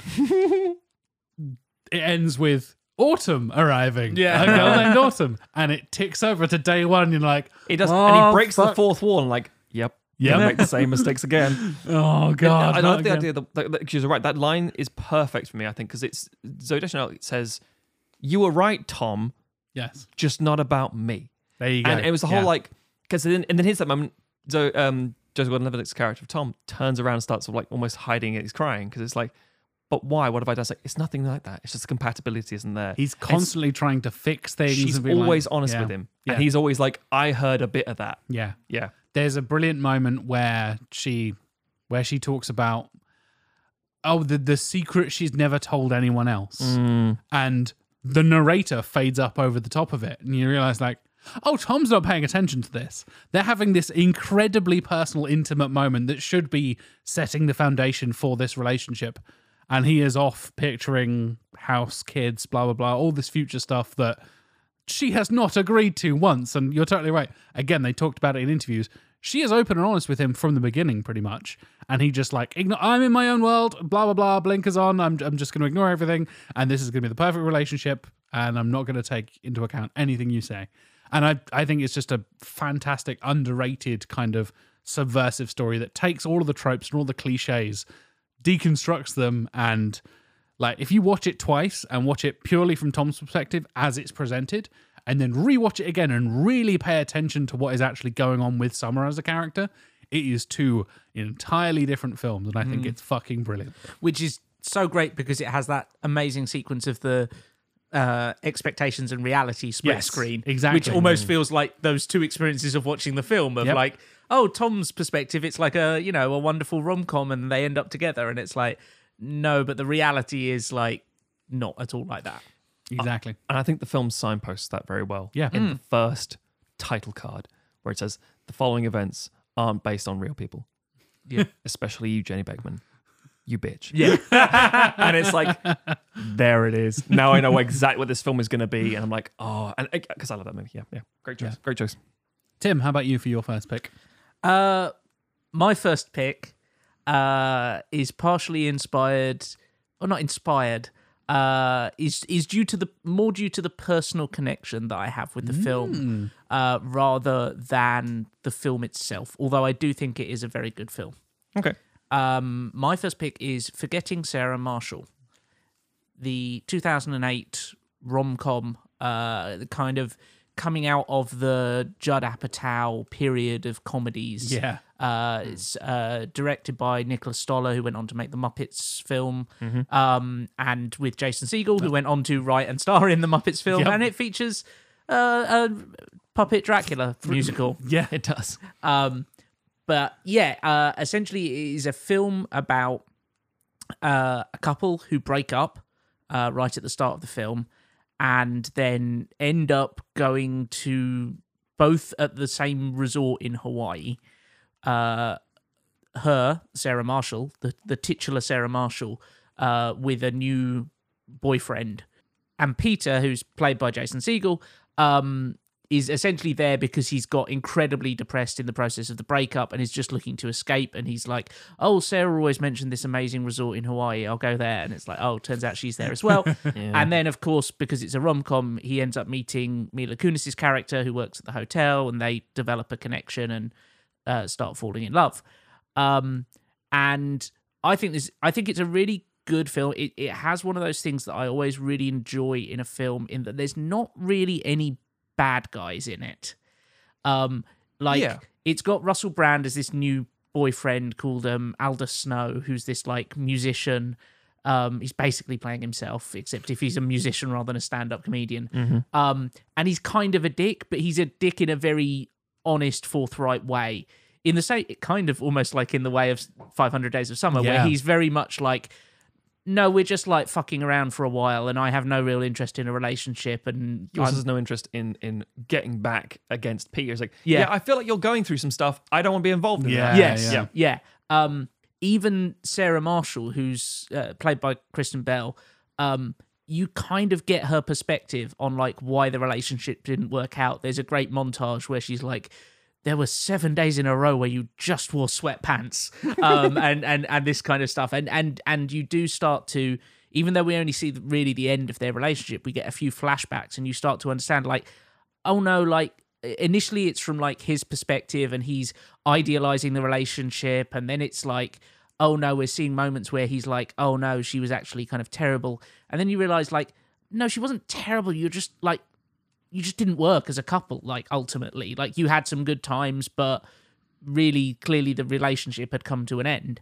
I kind of got obsessed with this film while I was getting over a breakup. I think that's fair. And watched it not like on repeat, but watched it like probably in the space of like a year, 6 or 7 times. But it's a hopeful film. It is a hopeful film. It starts with a breakup and a penis. Whoa. Big old fucking dick. Yeah. And then it goes to a place of like, yeah, but maybe that's a good thing that they do. No, they weren't pursued. It does. The 500 Days of Summer, weirdly enough, also has a strangely hopeful sort of message to it. Brief Encounter doesn't. But it is the sense of like, yeah, maybe it's a line actually in 500 Days of Summer, but it's very much shown in Forgetting Sarah Marshall, which is next time you're doing that thing where you're playing the memories in your head, go back and look at them again. Yeah. And you play them back and go, oh yeah, maybe they weren't that great. I'm just remembering them because I feel that way at the time. Yeah. And then it ends with a penis as well. Yeah. So yeah, I think it's a very funny film as well. I think pretty much everyone in the cast has great chemistry and a great comedic rhythm, and I think it's got some like there's a little bit of kind of manic pixie dream girl in Mila Kunis's character, in that it's very much told from the perspective of Peter, of his kind of here's someone to get me out of these doldrums that I'm in and to get me into the next relationship. But it also, as much as they kind of find each other again at the end of the film, it doesn't say, oh, these two people are going to be together forever. Like, it's, oh no, I needed someone to kind of get me out of the funk that I was in, and this person was there for me, when I need it. But it also it has a weird little interesting community of the other people at the resort, whether those be other guests or the people who work there, and they all kind of contribute to getting like Peter out of his kind of depressive funk. You've got like Paul Rudd as the surf instructor, and Jack McBrayer as this kind of newlywed who's incredibly intimidated by sex with his wife and stuff like that. Yes. And it makes this interesting little thing of just kind of, as much as it's the relationship with Mila Kunis's character, it's more about just kind of him shaking himself out of his routine and shaking up his life a little bit to kind of move on with things. And in a way, the romance is almost incidental, which makes it a weird pick for this our romance films. But it is about the fallout from romance, both good and bad, and the idea that, even when you're coming out of a relationship that's ended in a way that maybe wasn't 100% great, there's still room to grow both as a person and to future relationships. Yeah. And you get to see Jason Segel's penis twice. What more could you ask for in a romance? I do think there's actually a bad guy in that film. Is it Jason Segel's penis? Big old villain. No. It's the guy who runs the bar who beats people up who try to take down the picture of Mila Kunis naked in the bathroom. Yeah. That guy's a dick. That guy is a dick. But Not to that be fair, kind of dick. not that kind of dick. No. But that's the only person I can think of because you're absolutely right. Everyone else just different shades of people. Yeah. Matt, we're back round to you. So continuing my theme, which I'm not going to talk about just yet. Keep guessing, listeners. Yeah, I'm going for a 2019 French film, which is one of the best films ever made. Christ. Is that your theme? It's just fucking amazing movies. It's a fucking coincidence, but yes. The film is called Portrait of a Lady on Fire. It is a Céline Sciamma film, and it's one of those examples I mentioned earlier of it's set in a different time period. So it's set in the late 1700s, very early 1800s, and the story is about. As you're going into it, you don't really realize it's a romance film. It starts with an artist in a gallery, and it's told in flashback. The similarities to the previous pick there. And she's like, who brought that painting out of the storage? She's teaching young girls in France how to paint. It's like, who took this out of storage? She said, oh, I did. Who painted it? She said, I did. So when she went, and she starts telling the story about this picture. And it's a very impressionistic style, like a memory that she has. And then it cuts to her as a slightly younger woman on a boat going to an island. And she's been contracted to paint an image of someone who is betrothed to a guy in Milan. And the older sister has died.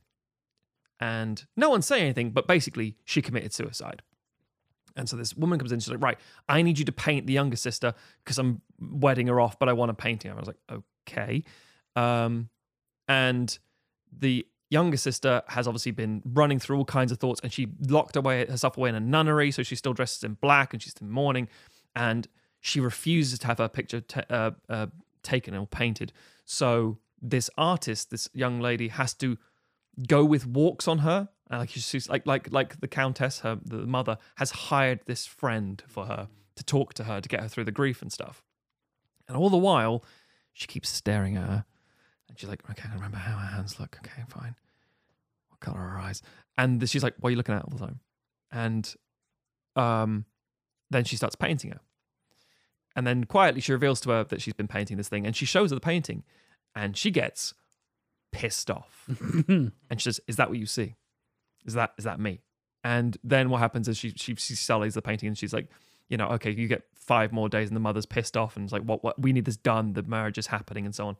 All the while, the woman's having dreams and nightmares about this haunting woman that she's staring at and studying and falling in love with. And again, lesbians in the late 1700s in France. I don't bloody think so. So yeah, it's very forbidden. And obviously that's the whole no, you can be absolutely in love with each other, and they are a fantastic fit for each other. And as the film progresses, they have a relationship that forms. But she's getting married in Milan to a guy. This is not going to work out. This story's going to go and end tragically. And the Marianne, the artist in question, is telling her about Summer by Vivaldi. And it's a thing that comes back later in the movie. And we talk about, Tim mentioned it earlier, how do you express this stuff? The feeling of love. I'm not going to spoil it, but the last shot, 2 shots of this movie is someone saying, "And she didn't even see me." And then you zoom in on the person who can't see what's happening. And it's an uncut sort of shot. It just keeps running. And she's listening to this music, and it's hitting her for the first time. And she looks like she can't breathe. And then she's crying, and then she's smiling, but in a really subtle French kind of way. And it's tragic. And on top of all this stuff, there's also a friendship with Sophie, the maid, who is getting an abortion. And it's like, what? And they're like, "Oh yeah, we'll help you with this." It's a slow burn, beautiful, tragic, wonderful movie. And as said, one of the best films of all time. Critics, praised it, got a lot of attention and things. and it's a hard one to talk about and recommend without spoiling too much of it. But it is literally the idea of longing and study, and how you can almost not just like the connection of like, oh, I've met you, you're beautiful, I'm in love with you. It's like, no, there is an element of that, because when she first meets Eloise, she has her back to Marianne, and also therefore the audience, and she's in this big what in Britain people might understand as a Scottish widow's cloak. Fucking hell, that's a reference. For those who don't know, that's an advertising campaign for an insurance company that may not exist anymore. But it was basically this Good Lord. Late 18th century cloak, huge riding cloak, and so the hood would come all the way over the head and the hair, and this long flowing black baroque sort of like coat. And she walks away, and you see Marianne walking from behind and looking at it and thinking, okay. And then she starts running towards the cliff edge, and it's like, oh fuck, oh fuck, oh fuck, oh fuck. Is she gonna do the same thing as her sister? What's gonna happen? And then she turns around, and when she's running for the first time, the hood comes down, and you realize this golden hair, and it's fascinating. And then she turns and looks at her for the first time, and you can tell the artist is like, I'm studying this moment, but the way it's framed is beautiful and shot. And it is it's a wonderful female gaze as well, because it's obviously a female director, in terms of like what's romantic, what's beautiful, what's love. There's a scene where where the artist first arrives on this island where she's being commissioned to do this painting, and in the first bit, her canvases get wet in the water, so she's drying them by fire. She's completely naked, and she's smoking a pipe, and the framing of the shot is beautiful. They got the fire roaring in the background. You got the canvases drying off. She's completely stark and she's just smoking a pipe, and it's like, this is so beautiful and somehow quietly erotic. It's like, you want to know what the male and female gaze is? Male gaze is doing Blonde with Ana de Armas giving a fucking blowjob to JFK. I'm going, well, that's challenging. Female gaze is like, this is stunning. I don't know what this is, but I'm feeling stuff. So yeah, it's a beautiful film. The story is tragic and wonderful. The performances are fucking fantastic. The mother, the Countess, is the romantic lead from Hot Shots, and you're like, oh, hello, what are you doing here? Yeah, no, it's great. I highly recommend it. But going into it, you have to know, yeah, it's a period piece from the 1700s, 18th century. About two lesbians who can't be together, and one is studying from a painting and the other one doesn't like the painting. Sounds slow and boring. Kinda is. But you'll probably end up crying by the end of it. So that's my second pick. Jack. Hello. What's your segue from that? Oh, it's a tough one to segue from, Matthew. I know. I don't give you guys a lot. No, you don't. I could segue to either one of mine. In fact, I have tenuous links, to say the least. Women, features humans. No, not quite. I'm actually going to go to a film from the year earlier, from 2018. Oh, and it has this is my tenuous link. It has a scene where one of the characters is doing a tribute to Edith Piaf, who's a famous French singer.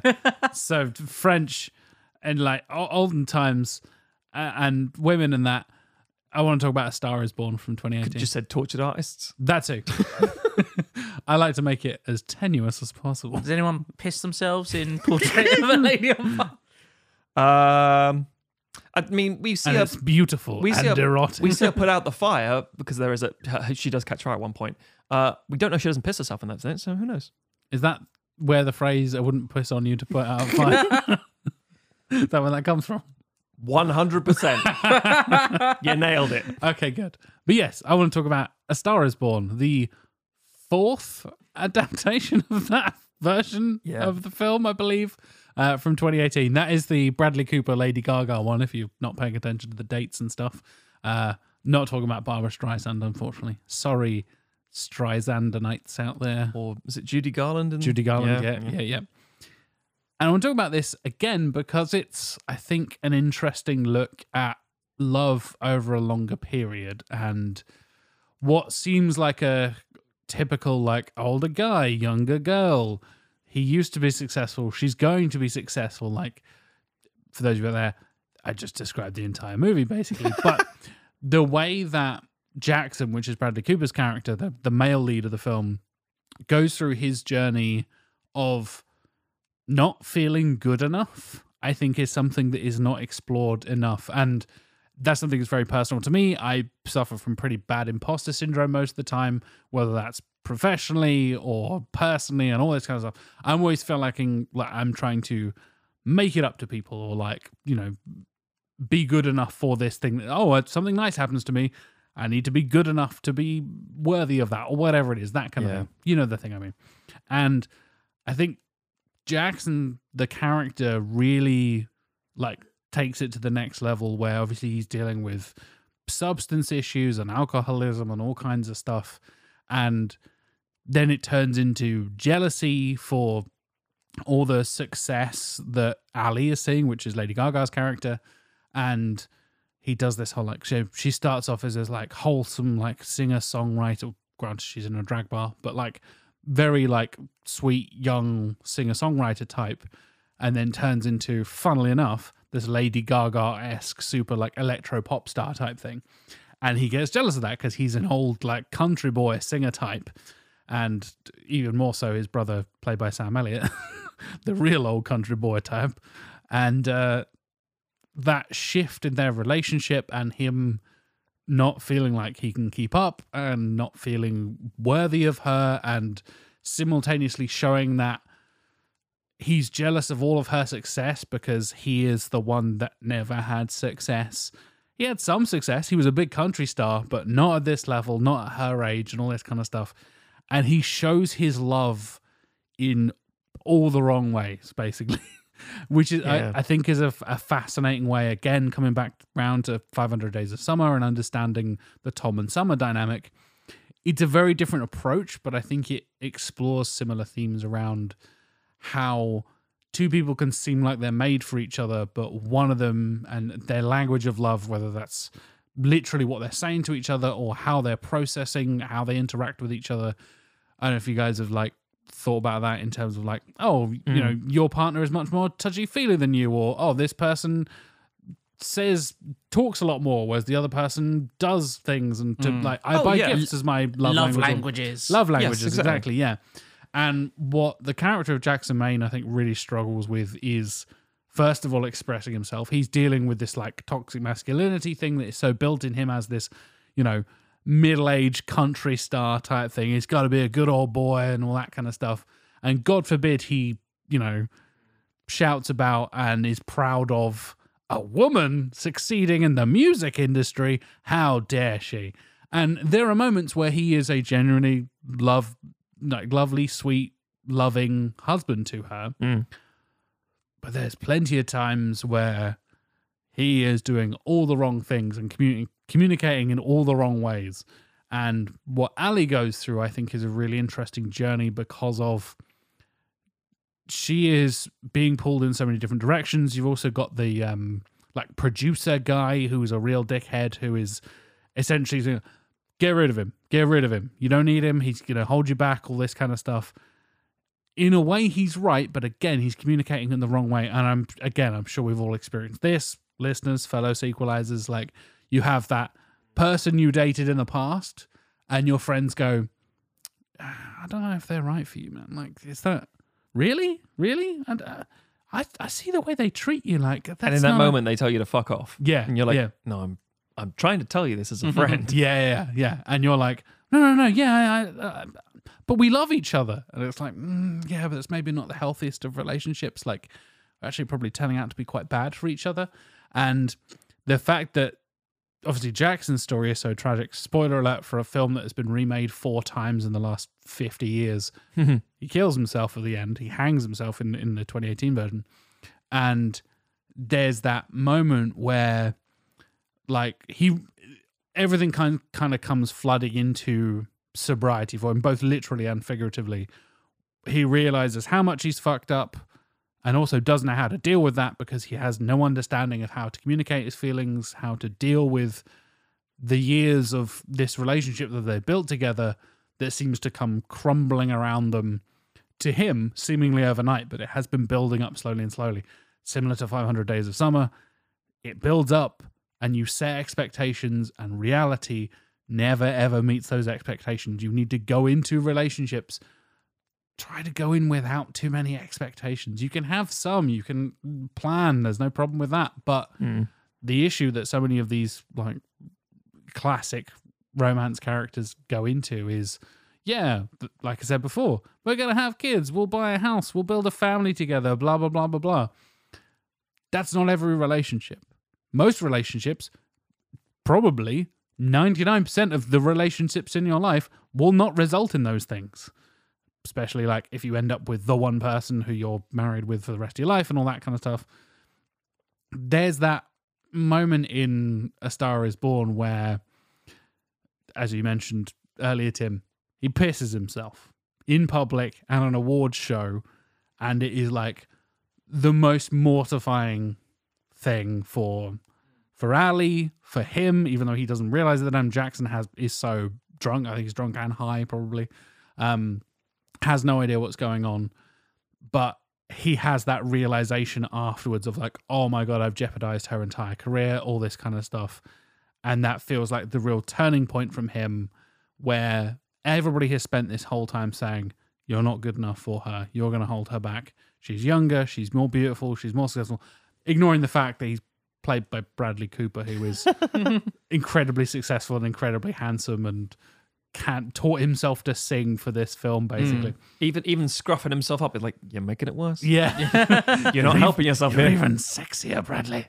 We're a mess. Yeah, but there's a bit of people out there thinking, I can fix him. Yeah. And there's that element just to it needs as well. more moisturizer, basically. Exactly, yeah. There's that element to him as well. Like, you have Ali trying to do that and trying to fix him. Like, no. You know, I've known him for years now. I can fix him. There's still a chance.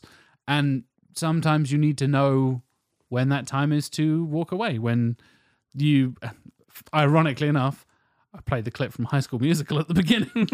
If you love someone, you have to learn when to move on. You have to learn when to let go and all that kind of stuff. And sometimes, in the case of this story between Ali and Jackson, they don't learn to let go until it's too late. And it culminates in the worst possible ending for a relationship. And that final tribute moment where she sings his song that he was writing about her before he killed himself and stuff is heartbreaking, gut-wrenching, all that kind of stuff.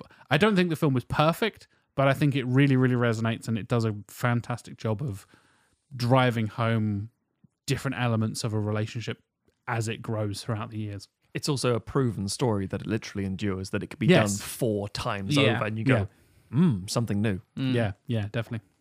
Tim, how about you for your next pick? I have a nice, easy segue. Oh, shit. Because my next pick is also about a female pop star. Hey! And it's probably the film on our list that the least number of people have seen, I would guess. Probably. It's I wanted something that was really just kind of a straight up romance film. Very much like not a lot of kind of extra stuff floating around in the mix. It does deal with the music industry a bit and stuff like that, but it's very much just a story of like 2 people meeting each other and connecting and falling in love. And the film is Beyond the Lights from 2014. It's directed by Gina Prince Bythewood, who more recently did The Old Guard and The Woman King. But prior to that was best known for doing the film Love and Basketball, which is another great romance film. And like that film, this is a African-American love story. Not necessarily African-American, because one of the characters is a black British woman. But a black love story, which I also wanted to pick as something to, diversity, exactly. And it stars Gugu Mbatha-Raw, who is a fantastic actress, and Nate Parker, who, he's also there. Yep. And it is essentially about a kind of a Rihanna type pop star who is incredibly controlled by her mother. It starts off with like a kind of a flashback to her youth taking part in this talent contest, and she wins second place, and then her mum makes her smash up the trophy because second place isn't good enough. Her mum being Minnie Driver. Her mum being Minnie Driver, amazing yes. performance. Yeah, a fantastic performance from Minnie Driver. And then it kind of jumps forward to the present day, so to speak, where her mum is her manager, and she's very much in this kind of mold of, she's like this up-and-coming R&B star, very much kind of being forced to kind of be very sexualized in her videos. She's kind of coming up, gaining more of the spotlight because she's in a relationship with this rapper who's played by Machine Gun Kelly in the film, who's an absolute piece of shit. And also in the film. And is really actually miserable in her life to the point where she tries to commit suicide. And she is rescued by this cop, played by Nate Parker, who manages to grab her as she kind of jumps off of a balcony. Obviously, that's an incredibly intense way to meet someone, and they form this very intense bond very quickly. And that starts turning into a romance. And it's just this very kind of pure romance film, like I said. It does deal with some interesting stuff of like, he's a police officer, but he's also kind of trying to move into politics. And there's kind of his, I think it's his dad, is played by Danny Glover. Mm-hmm. And they have this kind of interesting talk about, you know, like, can he continue moving into politics when he's in this quite high profile relationship where there's all these rumors and she has to, essentially there's this kind of, initially they're like, oh no, she fell from the balcony because obviously she's a celebrity, and there's all this kind of, you know, oh, what happened here? PR kind of stuff. Yeah. And then he's later, when her ex, now at this point boyfriend, the rapper, is like, they do this kind of performance on stage together, and he's a real dick, and then Nate Parker's character comes out and punches him basically. And they kind of there's a great, absolutely fantastic sequence where they basically like, we've got to get away from all of this, and they travel down to this kind of seaside resort in, I think, Mexico, just to get away from it all.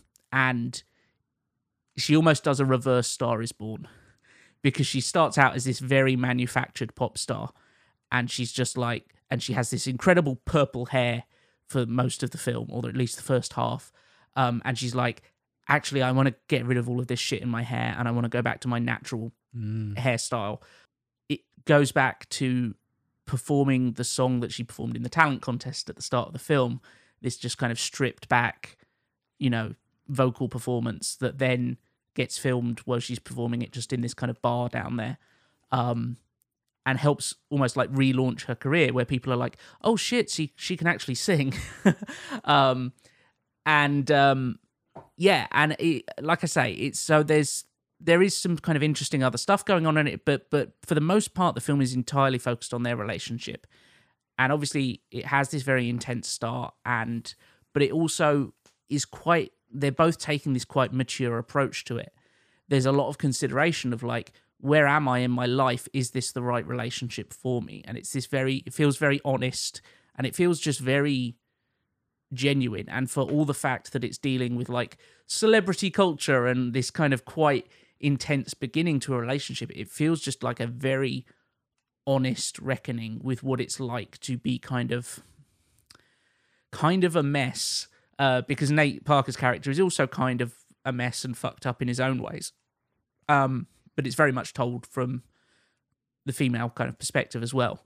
But just being this kind of complex adult and finding yourself in this, with this connection, and kind of going like, oh, there's definitely there's this incredible spark here. Do I want to pursue this? Because I've got to take account for the other stuff in my life.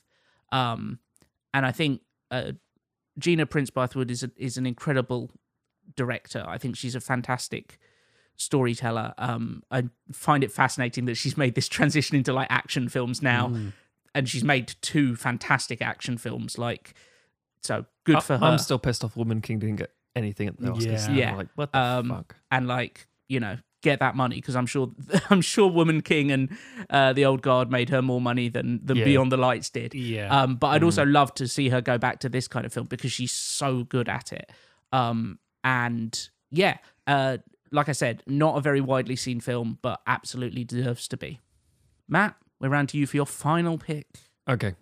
My final pick is one of the greatest movies of all time. Stop it, Matthew. It's fucking true. Is it though? Yes, all three are. This is the thing. There's a thing called Sight and Sound. And since 1952, every decade, they've been producing a list of critics and directors saying, what are the greatest movies of all time? And obviously, as more films get released, more get added to the list. The three of these films I've picked have been on this. Well, obviously, Portrait of a Lady on Fire has been added fairly recently, but it's like, yeah, they are renowned as being some of the greatest movies ever made. And they all happen to be a linked theme. Doom. Doctor Doom. They're all set in Latveria. I was going to go for starring colour, but no, it's set on Mars. They all have a first-person sequence in them. It's sex sequence. Oh. No. That's called POV in the business. It is. It's doomed romance is the theme, because you go into it and you know this will not work. Everything about the film. There's an old adage which a film will tell you how to watch it within the first 5 minutes.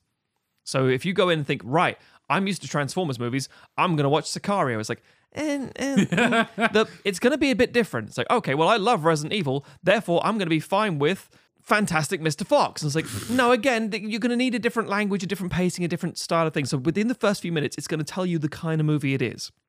And you're like, okay. And my pick is, or my final pick, I should say, is the 2000 movie In the Mood for Love by Wong Kar-wai. It is a Hong Kong movie starring Maggie Cheung and Tony Leung. Two very average-looking people. My God, so average. No. Just. And the thing is, it's set in 1962 as well. So if they weren't already, which they are, stunning individuals, they're on what can only be described as one of the most beautiful films ever constructed. And I know this is a cliche to say it, but every single shot in that movie is fucking gorgeous. The colors, the cinematography, the richness of the composition and the contrasting. It is stunning to look at. Definitely every frame's a painting. Very much so. Very much so. And the production design of the 1960s is wonderful, and it starts out so simply, and it's about routine. It's about repetition. The song, there's certain musical notes that sort of like, or as musical tracks, that keep repeating. There's them going up and down on the staircase and never really talking. And so these two characters of Mrs. Chan and Mr. Chow, they live in the same building, and they have partners that you never really see properly. You usually see the back of them most of the time, and they're always busy. And as the film goes on, major plot point, they realize their partners are cheating on them with each other. And it's like, fuck. And then they playfully start saying, I wonder how it worked out. I wonder how it started. Maybe it was like this. And then, they start basically being a bit flirtatious. And then they start working on, she helps him with his work and things, and they end up going to a hotel room to work on stuff. And the whole film is about do something. Act now. Do something, please. We're running out of time here. And the film starts saying, you're missing your mark. If you don't do something, much like Brief Encounter, much like Portrait of a Lady on Fire, it's like, I know you probably won't work out this way because there's obviously your own, because it's the 60s in Hong Kong. They're already in relationships. Even if they're being adulterous on the outside of it, they can't take that on themselves. There's so many risks and problems, and they keep near missing it. And it's like, oh, she's clearly moved, and that's not there anymore. It's like, no, she's in the building. Go up to the door. And it's doomed. It's not going to work out. Every second of the film tells you this is going to end up tragically, but you still con yourself. And that's what works with Brief Encounter, Portrait of a Lady on Fire, and this. You think to yourself, I know I'm just seeing a snippet of this. I'm seeing a microcosm of their life, but it's the most important moment in their life. Not the birth of their children or meeting their first partner, or whatever it happens to be. It's this moment. And there are things in each of the 3 films which are little coded pieces. In this film, it's the lipstick on the cigarette butt in the ashtray that makes them go, oh shit. In Portrait of a Lady on Fire, Portrait of a Lady on Fire, it's the other painting where she has a book open and it reveals page 28, and you're like, oh, fuck. In Brief Encounter, it's her in the living room thinking, does my husband know what I've been doing or not? There's so many things that makes these things complicated and real and human, but they're all doomed. And In the Mood for Love is one of the prime examples of arguably one of the best bits of cinema, because it How many times are you going to say that this episode, Matthew? Until people fucking learn. If someone comes up to me and says, I really enjoyed fucking Transformers 5 the last night. I swear, that's the problem. So, everyone has a favorite film, and everyone has things they like. And then I say, there's always a difference between what's a good film and what's a film you enjoy. That's fine. But when I tell you this film is good, and I'm emphatically telling you, even if you enjoy it or not. And you've seen all the film. I've seen most of them. That's not true. I've seen a lot of them. But either way, a lot is definitely fair. That's true. This is true. We are surrounded by films, looming like fucking skyscrapers around us. But yes, no. So the tension, the performances, the fact that it slows down to this half-paced slow motion at times as they just brush past each other in completely mundane ways. It's about the longing. That is exactly it. That's exactly it. And the fact that we talked about that chase thing of like a finger touching, like just loosely. It's like, oh God, that's so electric. Yes. But we also touched on it in Crouching Tiger, Hidden Dragon, right? Absolutely. That constant longing and just that. There's so much chemistry. It's about to explode, but you can't touch each other. No. Yep. And it's the whole we had a window. It passed, and that will never come again. Yeah. And you need to reconcile yourself with that. Each one of those films ends with, do I just kill myself? Because I can't get over this. I might have to. I mean, no, I'm just going to have to be an adult and just be miserable, I guess. That's how it is. And I will have a life. I will have kids. I will move on. But in my heart, I can't move on. And so the way... this isn't too much of a spoiler, but In the Mood for Love ends with Chow at this temple in Cambodia, I think, and he's whispering his secrets, unheard to the audience, into a wall because he heard about this thing and stuffing sort of mud in there. Like, nope, I'm pushing that down now. That's there. I'm trying to move on as best I can. It's like, yeah, but you ain't moving nowhere, mate. That is it now. You've fucked it, and you know you've fucked it. And that's why, in a strange segue for a second, one of the strongest referenced scenes in Everything Everywhere All at Once of we were so close we could have been a thing, and the way it's shot with those rich greens and the reds is you're doing a Wong Kar-wai. We know what you're doing here, and it's beautiful. And seeing Ke Huy Quan in that light saying, look, he could be a fucking romantic lead just like this other guy. He is an amazing actor. What the fuck have you done wasting this man's career? Because they're trying to show you, again, we wanted to go for a quintessential romantic movie. So I found one. It's this one. It's the one that opened the 21st century. So yeah, it's beautiful romance. But all three of them are, and I don't think I necessarily intentionally went down this road. I was like, that's worrying, Matthew. It's like, here are the three most romantic movies I can think of. And I thought, oh God. Oh God. Do you need to have a conversation with the wife after this podcast? Nah, she's still there. She's good. Okay, good. We had the window and okay, segue here for a second. We mentioned earlier about the whole, you said about how you, over time, and you have the little bits that add up to this picture of a person and always that. That wasn't my experience. I told my wife on date 3, I said, I know this is too early to say, but I love you and I'm probably going to marry you one day, just so you know. You don't have to say anything. I'm going to go home now. Bye-bye. And she was left stood in the doorway for, I think, apparently, according to her, half an hour, trying to figure out what the fuck. Is this guy a fucking idiot? Is he a serial killer? Yes. Or is this incredibly romantic? I can't tell. But because both of us came to each other in the sort of lifetime where we've been in shitty relationships that had ended really badly, we're like, I kind of just needed that bit of honesty. I feel the exact same way, and I can't say it back, but he doesn't expect me to say it back because he's mature enough at this point that he doesn't need that. Shit.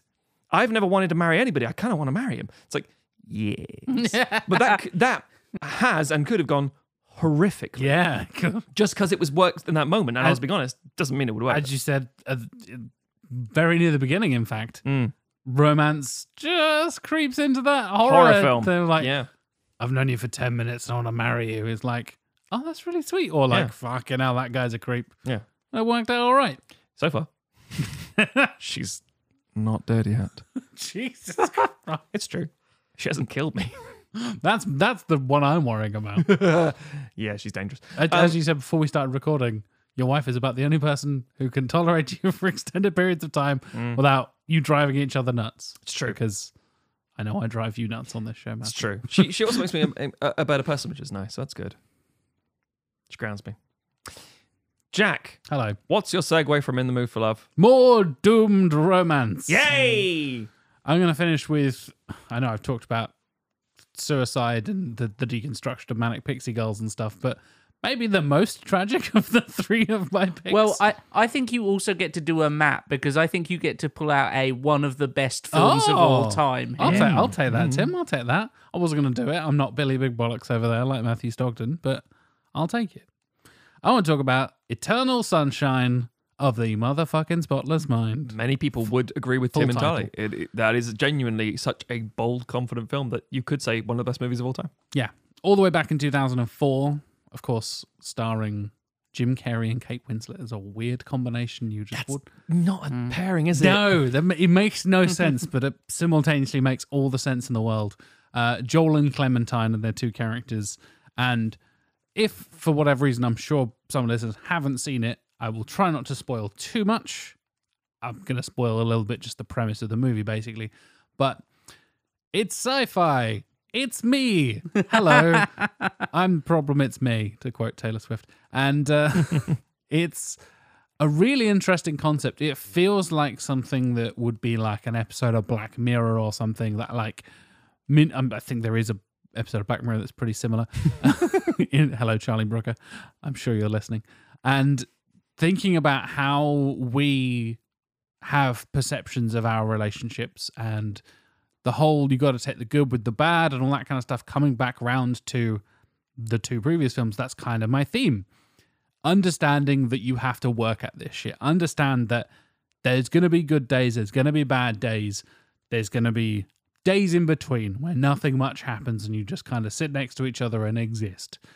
That's a normal relationship. That's how friendships work. That's how families work. That's how romantic relationships work. And the fact that we go into Eternal Sunshine of the Spotless Mind and Joel learns that through this technology, this brain-wiping technology, that Clementine has wiped the memories of their relationship together completely from her mind. She now has, to quote the title, I believe it's a quote from a poem, a spotless mind. And the fact that a spotless mind is not a good thing is a theme that is explored pretty consistently throughout the film. And as almost as like a revenge, Joel does the same thing. And it's like, well, if she's going to erase our time together, then fuck you, I'll do the same thing. In that process, he has to essentially relive the relationship. He has to reverse the time, but experience it and see all of the good days, all of the bad days. And of course, it's a pretty volatile relationship. They very much dive into that throughout the film. But winding all the way back to the moment they first met, which again becomes this kind of thematic thing that keeps pulling at threads, that kind of weird destiny kind of thing that you just can't escape sometimes. There's this incredible moment where he realizes like, oh, maybe it wasn't all so bad after all. I've been so shut off and misunderstanding and just in this negative space, and actually we did have something good. Maybe this isn't the right thing to do. And he tries to stop the procedure, and it doesn't go well. From inside the procedure. From inside the procedure, yeah. Is this weird thing. And almost in like this is a weird reference to make, but almost like a cabin in the woods kind of way, there's like the office workers and employees outside of this whole dynamic relationship thing. And you think like, oh, that's a weird thing to highlight. And then they integrate and intertwine into the relationship, and Elijah Wood's a fucking creep. And yeah, fucking hell. And there's Mark Ruffalo dancing in his underwear. Yep. Yeah. There was a review I was reading earlier that was, it's the only film brave enough to put Frodo and the Hulk in the same room together. And goddamn right it There's is. a kind of duality with Inception as well. very Oddly enough, much like so. creating Yeah. a reality and then breaking it from the inside. Yeah, definitely. And weirdly enough, the quote, the whole train thing, Oh yeah, That- going to a destination thing. yeah, going to a destination thing, that was definitely something one of the quotes I was thinking about putting in this, and that weird kind of Oh. like tragic doom love coming away. Mm-hmm. But yeah, Eternal Sunshine just does this amazing way of telling this story again, non-linearly. Hello, another theme of mine. In this weird, unexpected way. And I think so many people see this film, you're both right. So many people consider it like their favorite film and one of the best films and all that kind of stuff. And what Michel Gondry does with the direction, the visuals, the like dream sequences, and again, bending that reality expectation kind of thing again. Hello, another theme of mine. The fact that the dream sequences become reality and then you're like transported into that as the viewer. But Joel is also experiencing that as the viewer as he's transporting through this technology. And it's just like, it's such a mind fuck in the best way possible. And I think it gives such a unique perspective on how love develops over time. Like I was saying earlier, a lot of this time you see the ups and the downs and you maybe focus on one thing. From Tom in 500 Days of Summer, he focuses on all the positives and like, she's the perfect girl for me. This is going to be great. We're going to get married. We're going to have kids, blah, blah, blah, blah. Funnily enough, something Joseph Gordon-Levitt explores again in Don John in a weird kind of parallel way. Yeah. I'd only really thought, but I was like looking around doing my research. I was like, oh yeah, they are kind of like weird sister films to each other. That's strange. And then coming through to A Star Is Born, they have their ups and their downs. And again, you have Jackson focusing on the negatives. Oh God, I'm not good enough. I'm not worthy enough. I'm holding her back, all this kind of stuff. And Joel and Clementine in Eternal Sunshine have the same kind of thing. You're focusing on the negatives. We've had such a terrible relationship. Good. Fuck it. I'm done. I don't want to deal with this shit anymore. But then you actually look back and see, actually, there were good days. There were really good days. They were some of my favorite times ever. And whether that means maybe we should give it another go, or that means they were some of my favorite and I hope to make some more with somebody new in the future, that's an interesting interpretation, right? That there are a few different ways you can go. And I love the way that, again, try not to spoil it too much, but the way the film ends with, again, this kind of final destination, predestiny type thing where are we coming back around and trying this again? Is this destined to be doomed forever? Is this eventually going to work out?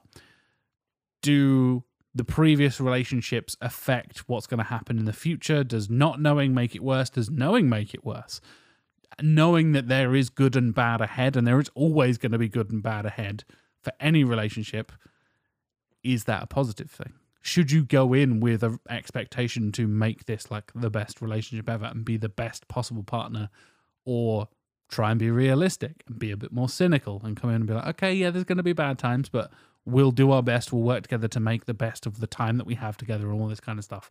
And it was the moment for me, and I think this is true for a lot of people, where I went, Jim Carrey can act, fucking hell. It was the term he's doing out comedy to, serious roles. He went from old Rubberface Ace Ventura, the Mask guy, fucking Dumb and Dumber and all that shit in the 90s. That Truman Show and this is like, hang on a minute. Yes, exactly. It was a mad kind of moment where you realize when Jim Carrey can take himself seriously. I don't know, he found this film very difficult, like working with Gondry. Gondry was very restrictive on what he could do. He wanted to like improvise stuff, and he was from what I understand, he was the only cast member who was not allowed to improvise at all.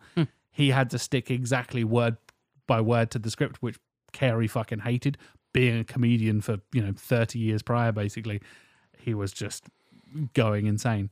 And everyone else is like having not a great time, I'm sure. It's a very stressful situation still, but having a more free kind of time. And the fact that Gondry was kind of putting Carey in Joel's shoes and making him more restricted, more restrained, kind of high-strung in that way that Joel is compared to Clementine's, again, deconstruction of the Manic Pixie Girl thing in a not a similar way to Summer, but in a kind of similar way to Summer in 500 Days of Summer. And I think a lot of people see that as almost like a pre-Manic Pixie Dream Girl deconstruction before that term was even popularized in the coming years. That like the mid-2000s to the 2010s is where that really became a thing. Again, coming through to 500 Days of Summer. But this is 2004. And it feels like they're already exploring a very mature relationship, a very mature way of looking at all of this dynamics and these cliches and all this kind of stuff.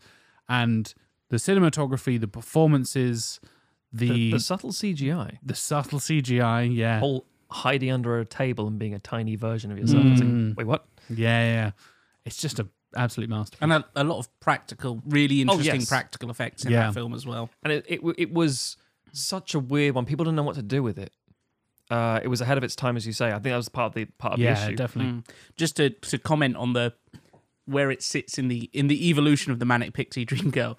It came out the same year as Garden State, which was seen as basically the film that kind of codified that idea. Yeah. So it's fascinating. Yeah. It's already, as you said, Matt, like ahead of its time and deconstructing a thing that hasn't really been solidified yet. And if that isn't the most eternal sunshine thing, like the fact that it is already pulling at strings and pulling apart a thing that doesn't even exist yet, fucking sums up Joel and Clementine's relationship. Yeah, it was interesting because there's quite a few films around that time in different genres which were coming with the same existential question, which Gondry did one of the better versions of, which was, if you know the outcome, do you still want to go through with it? When that's like with like life, relationship, whatever it is, it's like Donnie Darko. Yeah, it's like if I know how this ends, do I want to suffer through it or not? It's like, well, that's up to the conversation. Yeah. And I think it's had a subtle influence on so many stories afterwards, like I said, let alone it being ahead of its time and all that kind of stuff. But even something as obvious as like Scott Pilgrim versus the World, which is again using the whole faux nice guy and Manic Pixie Dream Girl thing. Ends wrong, exactly. And they have that moment of like, oh, maybe we should give it a go. And like, is that the best thing for these two people? Maybe not. And a lot of people are like, I don't think Joel and Clementine should. It's a pretty volatile relationship. Like, it's pretty explosive at times. Maybe they're not the best for each other. And people do the same thing about so many other relationships after that. And I think it was a real kind of like moment in time that really, I think, holds up incredibly well. Almost 20 years later. Fuck, I just realised. Oh yeah. God. I remember the Butterfly Effect came out in a similar with Ashton Kutcher. It's like the whole like people will find each other and like, should they? Yeah. Yeah, exactly. Yeah, that meet me and man talk thing. Like there it is. Yeah. That little moment, that little line where you're like, yeah, you do have those moments. And again, I'm sure you both know, going through breakups and stuff, you see things that remind you of ex-partners and all this shit, and you're like, I never want to see that film again. I never want to see that bench again. I never want to walk past that fucking restaurant again. The 500 Days of Summer bit of like, I love this song. I always think of her. And then later in the film, I fucking hate this song. Yeah. He's screaming it on a bus. Exactly. So yeah, started with tragedy, ended with tragedy. Misery all around. Welcome to love, everybody. Tim, take us home. Well, I saw Matt's list of films as I was preparing for this, and I was like, oh, those are some really, really good films. There's some really good,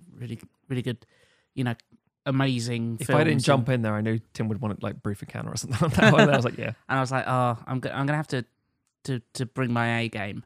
And I was like, okay, so Matt's got some of the best films of all time, and apparently so. And like Jack's, got Eternal Sunshine, which is like just, I know many people hold that up as one of their favorite films, and like some other really good choices.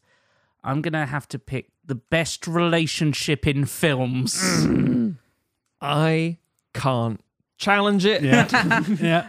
He is right. Because I'm cheating slightly. You are. I'm doing a map. I'm doing a he's map. doing a map. I'm doing a trilogy for my final pick. You motherfucker. But Tim. you have to. If with this you one. wasn't have so to. good, I wouldn't let you get away with it. Yeah. But damn it, Tim. You're just too goddamn sexy, Tim. I mean, what? Because my final pick is the Before trilogy by Richard Linklater, with Ethan Hawke and Julie Delpy. For people who don't know, this started with Before Sunrise in 1994, and then 9 years later, they made Before Sunset, and then 9 years after that, they made Before Midnight. And it is essentially, it starts out being the story of Ethan Hawke's character, who's a young American who's traveling around Europe, and Julie Delpy's character, who is a young French woman who's also traveling around Europe. They meet when they're traveling on a train that's about to stop in Vienna. If you're thinking of, Ethan Hawke from Moon Knight, it's like, he's young at this point. Yes. It's young, very handsome Ethan Hawke. Yeah. Yep.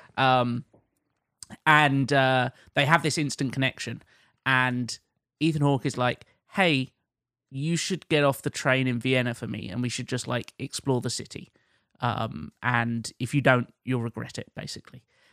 And so they decide to, and they have this day where they just wander around, basically killing time until Ethan Hawke's plane, I believe it is, that he's arranged to take a flight the next day, hence the Before Sunrise. And it is them just having these long conversations. It's shot very kind of naturalistically. It's Linklater quite early in his career, and he's a director who is very interested in like long conversations just kind of playing out naturally, and very naturalistic dialogue, but also people discussing kind of philosophy and the meaning of life and stuff. He'd come off of doing films like Slacker, and even Dazed and Confused to a certain extent is about people just kind of chatting and Existing. Yeah. Yeah. Just living, man. Livin. And so you know, they are these kind of young, slightly pretentious people who do want to discuss, you know, philosophy and the nature of life and all this kind of thing. And 20-year-olds. And it very quickly becomes this romance. But then at the end of the film, spoilers for a 30-year-old film. You can't have to spoil it to talk about the second and third Yeah, one. yeah. So They basically decide we're not going to give each other our contact details. We've got to go our different ways. We'll meet back here in 6 months. again, pre-mobile phones. Yes. Not quite pre-email, but you know, it was harder. To very get in few touch. people had email at this point. Anyway, Yeah. we're not gonna stay in contact. We're gonna trust that we're gonna meet up in 6 months' time. Mm-hmm. Then we jump forward 9 years. They did not meet up in 6 months' time, for good reason. But Ethan Hawke's character has become a novelist, and his latest novel is basically based around this night that he spent with Celine. And he's on a book tour, and I believe he's in Paris in the second one. Well, they are in Paris, and they happen to meet up again. She comes to a book reading where he is like discussing the book, and they spend another day together. And it is essentially them kind of discussing where their lives have gone, and like he's married and he's got a son, and she's dealing with other stuff. She's kind of working out what she wants to do with her life.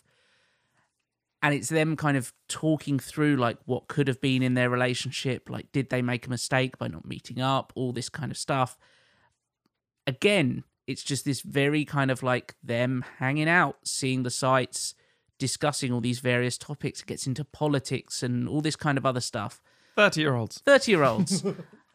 You're not wrong. And he's got this flight that he's meant to be catching, but that he keeps kind of like putting it off and saying like, it's fine, I'm going to catch, I'll make the plane. And it ends with a great line of Celine just saying like, baby, you're going to miss that plane. And him going, I know. And then we jump forward another 9 years. And now they're married and they've got kids, but they're dealing with the more adult side of the relationship, where he's worried that his son from his previous marriage, who we established in the second film, he's kind of losing, there's distance in that relationship, and the son is moving back to Chicago to be with his mother. But Celine is also, she's got a career opportunity that she wants to take that's going to have her in Paris. And so they're kind of facing this turning point in their marriage of basically like, what do they want to do? And it's dealing with this much more established relationship now. They're not just these magical single days where they're meeting up, but it's still a pivotal day in their relationship where they do almost come to this point of kind of like, can we keep this thing working? Like now we are actually having to work at a relationship and do the hard work of sustaining it, when it's not just this idealized romantic relationship that, you know, in the first film they have it and it's this magical moment and it's so perfect.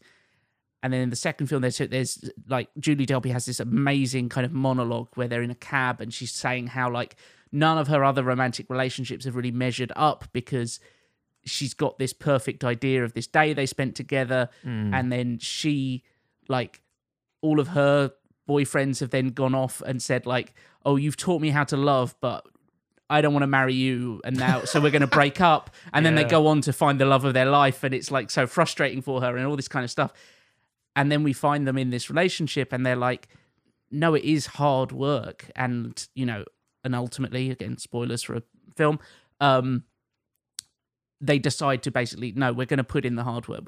Our relationship is worth it. 40s. And like Linklater, another thing that he loves to explore is time in so many different ways. Obviously, he made Boyhood, which is like this incredible... the pinnacle of the time. Yeah. And the idea that you get to see this relationship, they've said they are not going to do a fourth one. But the idea that you get this different snapshots of this relationship across effectively 18 years is so amazing. And it's so, because Hawke and Delpy have had like a huge impact in like how the characters, there's kind of a controversy over like Julie Delpy's like, we basically rewrote the script, and everyone accepts like, oh no, they did have a huge impact on how they have writing credits in the second and third film and all this kind of stuff. There's debate over like, did they do a big rewrite of the script? Did they just have an influence on like some of it, etc., etc.? But these characters are such part of them, and they just feel so real, you know. Yeah. At every moment of the relationship, like you say, it's such a perfect snapshot of like, here are people in their 20s having this kind of like perfect romantic moment. Here are people in their 30s dealing with like the fallout and how complicated their lives have become. And then here are people in their 40s dealing with just like the everyday, like just the things that you have to do to keep a relationship going. Because when romance dissipates, reality sets in. Exactly. And you have to find the romance and re-evolve it. But you can find that romance again if you put the effort in. And it's just 3 films that are just so flawless. And the fact that you get to see that relationship play out, like not many films like this get a trilogy. Yeah. But I'm so glad that we have it because it's so good. And they know not to do a fourth unless, because they said, oh, it's 2020, around the time we do another one. And it's like, no, we can't make the story work. We're not going to. Yep. I think that's what makes Linklater and his collaborators so special to me in cinema.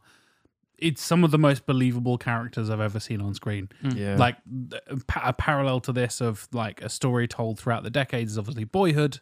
I think that film is fucking brilliant as well.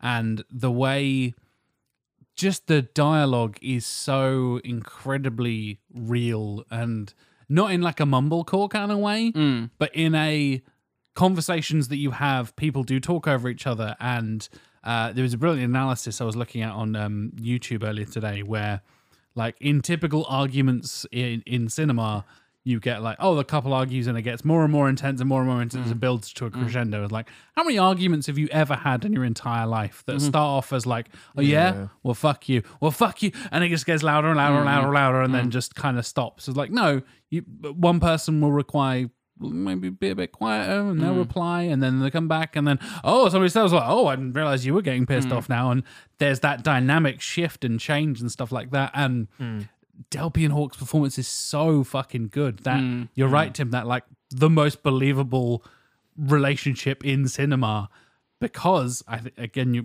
talking about the creative process, like the fact that they were able to do the whole like, I don't think my character would have done that. From what I understand, they had basically like veto rights on stuff. Yeah. So they would be able to say like, we'll work with Rick, as Ethan Hawke calls him. We'll work with Rick and plan the like vague kind of stuff. Linklater wrote the rough kind of plot and all that kind of thing. But they would come in and say like, actually, no, we want to do this or we want to do that. And there would be changes and shifts there. And I think that collaborative process really made those characters come alive. And the fact that the actors are 9 years older and actually aging literally with the characters, again, much like Boyhood. It's going not a through that perceived process thing where it's like, I have an idea of what a 30-year-old like. Exactly, it's like, yeah. No, we're going to wait until we get there and then write. Because you could totally do that. You could totally do like special effects and makeup and stuff. And like, we've dyed Ethan Hawke's hair grey and whatever. But like, yeah, but 42-year-old Ethan Hawke is different from 23-year-old Ethan Hawke fundamentally. He has had kids. He's gone through this process. He's had a marriage, whatever it is. Like, they grow with their characters so literally and so directly that it has this just believability and realism to it that I don't think I've seen. For me, Linklater is the absolute best at that kind of thing, where you have these characters who just exist in this world and you think like they are totally believable.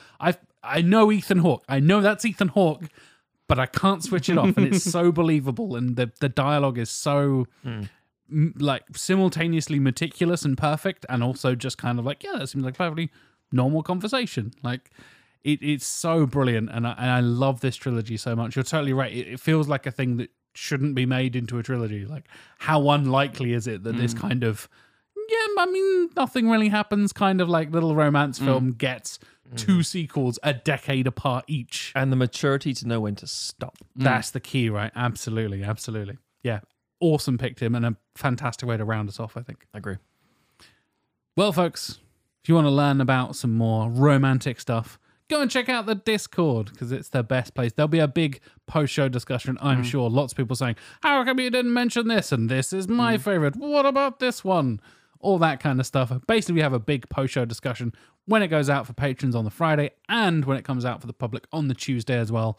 You can go to sequelizers.com, click the little Discord button, and you get an invite. It's all free, all easy, and there's like 200 plus people who are very friendly and very welcoming, basically want to chat about anything and everything. In fact, we now have a dating channel, speaking of romance, at the request of M from Verbal Diorama and a few other people. To clarify, where people talk about their dating experiences, not to date each other, I don't think.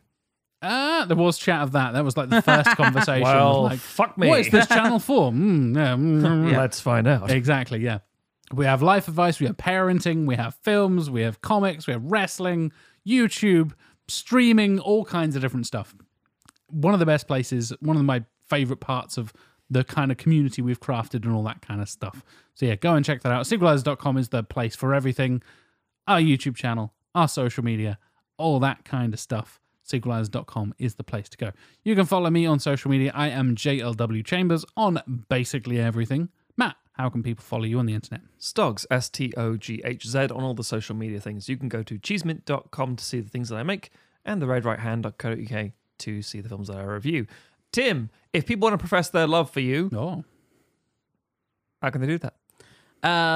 The best place to follow me online is either Twitter, trivia_lad, or check out my Letterboxd profile, also trivia_lad, and love the film reviews that I put up there. Ooh.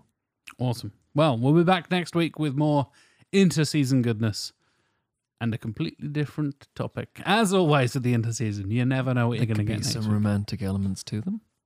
Sure. Maybe. Yeah, a little bit. I actually don't remember what it is. So. It's something very different, Okay. and I believe it's a Patreon pick. Oh, yeah. So stay tuned for that, folks, and we'll be back next week with more inter-season goodness.